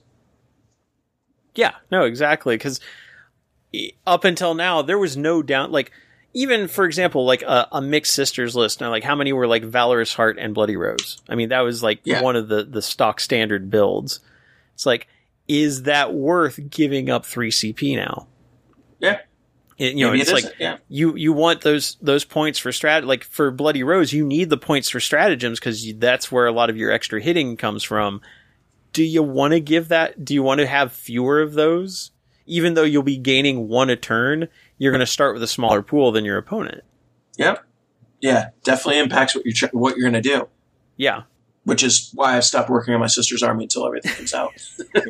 No, and that's actually, I think right now, I know a lot of people are kind of like eager to take these rules for a spin, but until we get updated point totals and updated faction FAQs to errata those factions to gel better with all the changes here. And like I said, I don't know if, like, a lot of the changes are those small adjustments that add up to make big differences.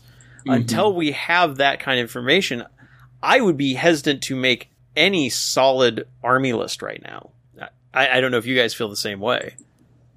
No, absolutely, because it's all going to change. Like, we can look at Dean's rules and say, oh, you know, and we did, you know, like, oh, this edition is going to benefit MSU, but if they make all of the blob units, you know, half the price of all of the MSU units, then, well, shit, okay, maybe it makes sense to take the blob unit. So, you know, it really just depends. It depends if they cost things correctly. And, you know, as we've seen in previous editions, they tend to, not cost things correctly and have gross, like, imbalances, but B, they also seem to try to fix it over time. So, yeah, and I don't think that's going to be changing. I would imagine that we're still going to see the big FAQs rolling out twice a year. I don't see that going away because things are going to come out, things are going to be adjusted. We know there's a whole new set of codexes that are going to come out that are going to be updated with this. We know that, you know, like they've mentioned that, like armies will have their own secondaries. Like you'll have a new secondary mission in the codex that is tied to just your army, or, you know, maybe you'll have multiples. There are going to be new units. Obviously, we're seeing so many new Necrons are going to need a wholesale new codex with all the new stuff they're getting. Yeah. Right. Marines are getting more and more stuff, and I'm wondering if we're going to see some stuff get rolled out of the codex and into Legacy with all the new, like they're adding so many new things. It's like, or if they just get a Primaris only codex. Yeah, I mean that's also very possible. Like Primaris Space Marines have the same rules as Space Marines, but they're considered, which would be very odd for mix and match. But then as long as they share the same keywords. Like, we're quickly hitting the point where we're going to have so many Primaris units that they're already kind of pushing out old school tactical style Marines. Mm-hmm. Yeah, it's like that codex is going to be gigantic with all the new stuff they're rolling out. I mean, besides like the new fortifications, they also teased out like a chaplain on a bike and a new Primaris Tech Marine. It's like, this is all coming. You know, what's going to happen to all the non-Primaris stuff? Short of Dennis's Civil War that he keeps hoping for. I keep on hoping for a lot of things that don't happen. That's true. It's not Dennis's Civil War, it's everyone's Civil War. It belongs to all of us.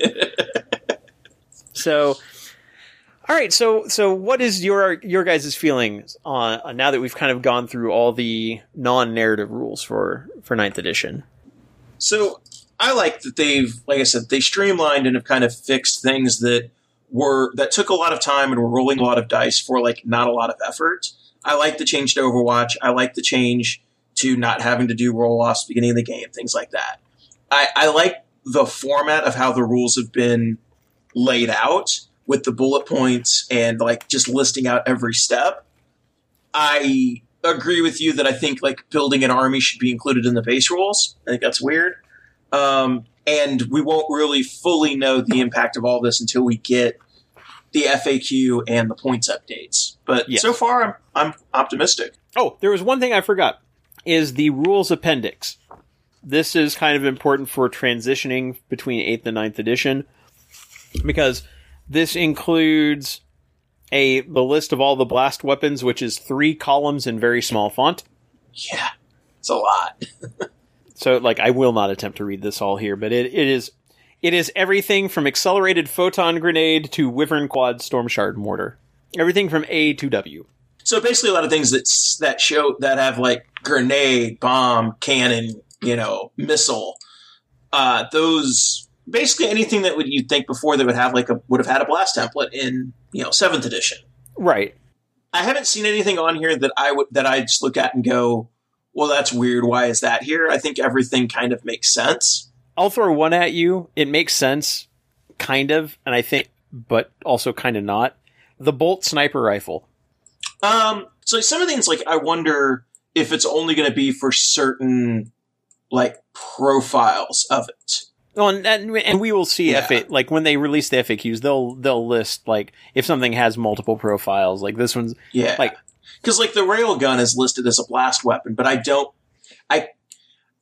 know that they'll make that change for every profile that it fires with, because maybe they will. Submunition round that should be blast. Yeah, I mean, if they change the normal railgun shot to being a blast weapon, that's awesome. I don't think they will. Yeah. Let's see. They do talk about then the important part here, I think, is the list of rare rulings. The rules in this section describe some of the more uncommon advanced rules, as well as rare situations that arrive when one uncommon rule interacts with another and how to resolve them. So, for example, if sometimes a rule will tell you that a model or unit gains the benefit of cover even when they're not entirely on or in a terrain feature. If a model or unit is under the effects of such a rule, then and the rule does not specify what the benefits of cover are, when resolving an attack, that model is assumed to be you get light cover, so the +1 to saving throws against ranged weapons. Ignoring the benefits of cover, they talk about how the difference, there's actually spelling out the difference between you don't get the benefit of cover to saving throws versus do not receive the benefit of cover to impose a penalty on hit rolls versus you just don't get the benefits of cover. There's like 3 different classifications that I'm assuming you're going to get FAQ'd. Improving the benefits to cover. How units of Psyker works. Or if you manifest or deny a power with non-Psykers, how does that work? What does it mean to shoot again? What about non-shooting abilities that are used in the shooting phase? How does always fight first or last work and interact with other things? Sometimes if you have to fight with individual models within a unit, how does that function differently? How does fight again work? Here's a good one. Attacker's priority. While resolving attacks, you'll occasionally find that 2 rules cannot both apply. For example, when an attacking model with an ability that enables it to always score a successful hit on a 2 targets a model that has an ability that states it can only be hit on a 6.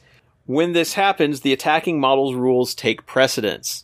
So Karn will always hit on 2s, no matter what the rules are on the person he's hitting. Nice. I like that. That's clarified. Yep. Yes. It's clarified. I don't like Karn hitting me. Oh, he's gonna come hit you a bunch. I'm just gonna run away and let him burn his own face off with his meltagun. I will hope he does that. That's fair. Or the plasma gun. Yeah. I think in all of 8th edition, I think I fired his plasma gun like twice because I was so afraid of shooting himself in the face, and both times he did. So, usually I just don't shoot with it. Right.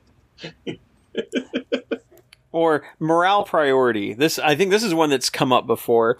While resolving morale tests, you'll occasionally find that two rules are in direct conflict and cannot both apply. For example, when a unit is being simultaneously affected by one rule that says it automatically passes morale, and another unit says that another rule will say it automatically fails morale. When this happens, rules that say unit automatically pass a morale test always take precedence over rules that say it's automatically failed.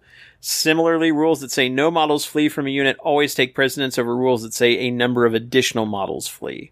I like that they clarified that. Yeah. Resurrected models. Some rules resurrect or return models to their unit in the same turn they were destroyed. For the purpose of morale tests, such models do not count as having been destroyed this turn. Exclude them when determining if a unit has to take a morale test, and when determining what to add to a D6 roll when taking a morale test. That's huge for Necrons. Explodes. When destroyed, some models have the ability to that gives them the chance to explode or crash and burn or lash out with death throws, etc., and inflict mortal wounds. If a model has such an ability and is destroyed, it is always the player controlling the model who rolls to see if it explodes, and is always this player who rolls to see if nearby units suffer damage, and if they do, how much damage is inflicted. So no more of this, okay, I'll roll for my units, you roll for your units. You always roll for your own, what happens when your own vehicle explodes. Yeah. So that is clear. Yeah, again, one of these things, it comes up sometimes, it's now clarified in the rules who does it every time. They have a whole section on how reposition and replacement units work with like can they move, what can they do, stuff like that. Like for a unit does the jump, or like when they teleport across the table or something. And then finally, one of the things I really liked is a 4-page small font rules terms glossary. Universal special rules, baby. Yep. But defining, again, it's like a lot of the definitions in that you see sometimes referenced, for even something simple, if you see something refers to a model can fly, refers to any model or unit has the fly keyword. There's a whole section on what it means to improve or reduce a characteristic. Yeah, when improving a weapon skill, ballistic skill, or save characteristic, subtract the appropriate amount from the number before the plus sign. For example, improving a weapon skill of 3 by 1 would result in a weapon skill of 2 up.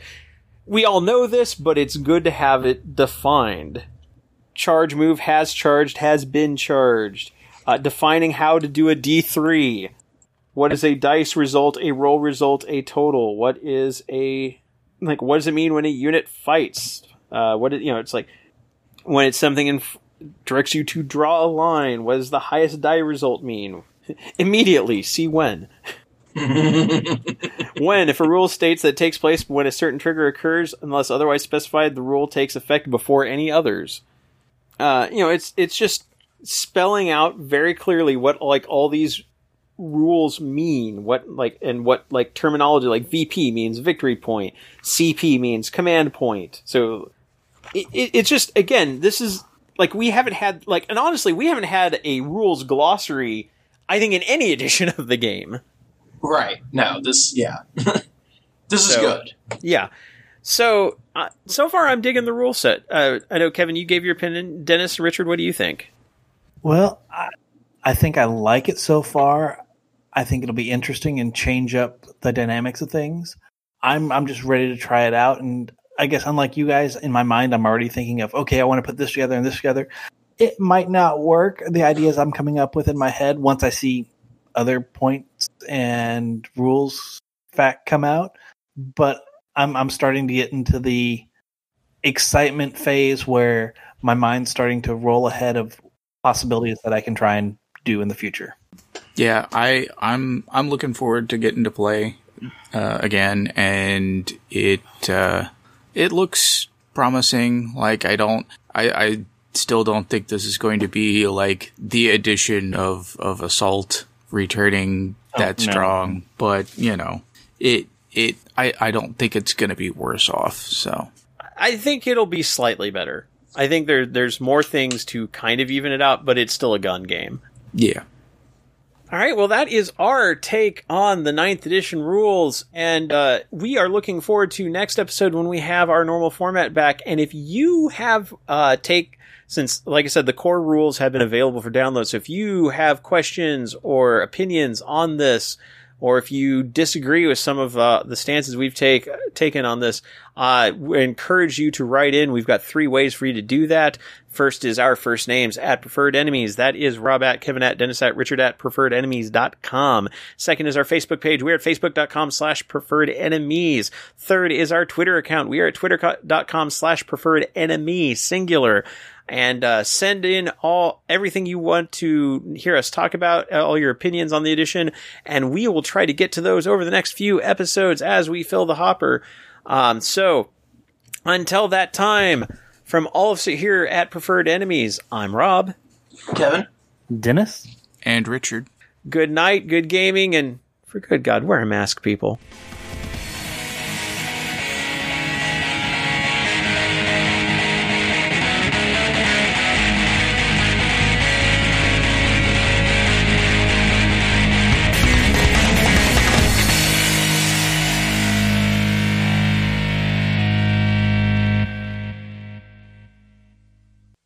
Preferred Enemies is an Undergopher Radio production and is licensed under Creative Commons Attribution Non-Commercial Share-alike 3.0 Unported license. Our theme music is Metal Slug 2 Super Vehicle 001/2 No Need to Reload, originally by Takushi Hayamuda and remixed by Roataka, courtesy of OC Remix. It can be found at ocremix.com.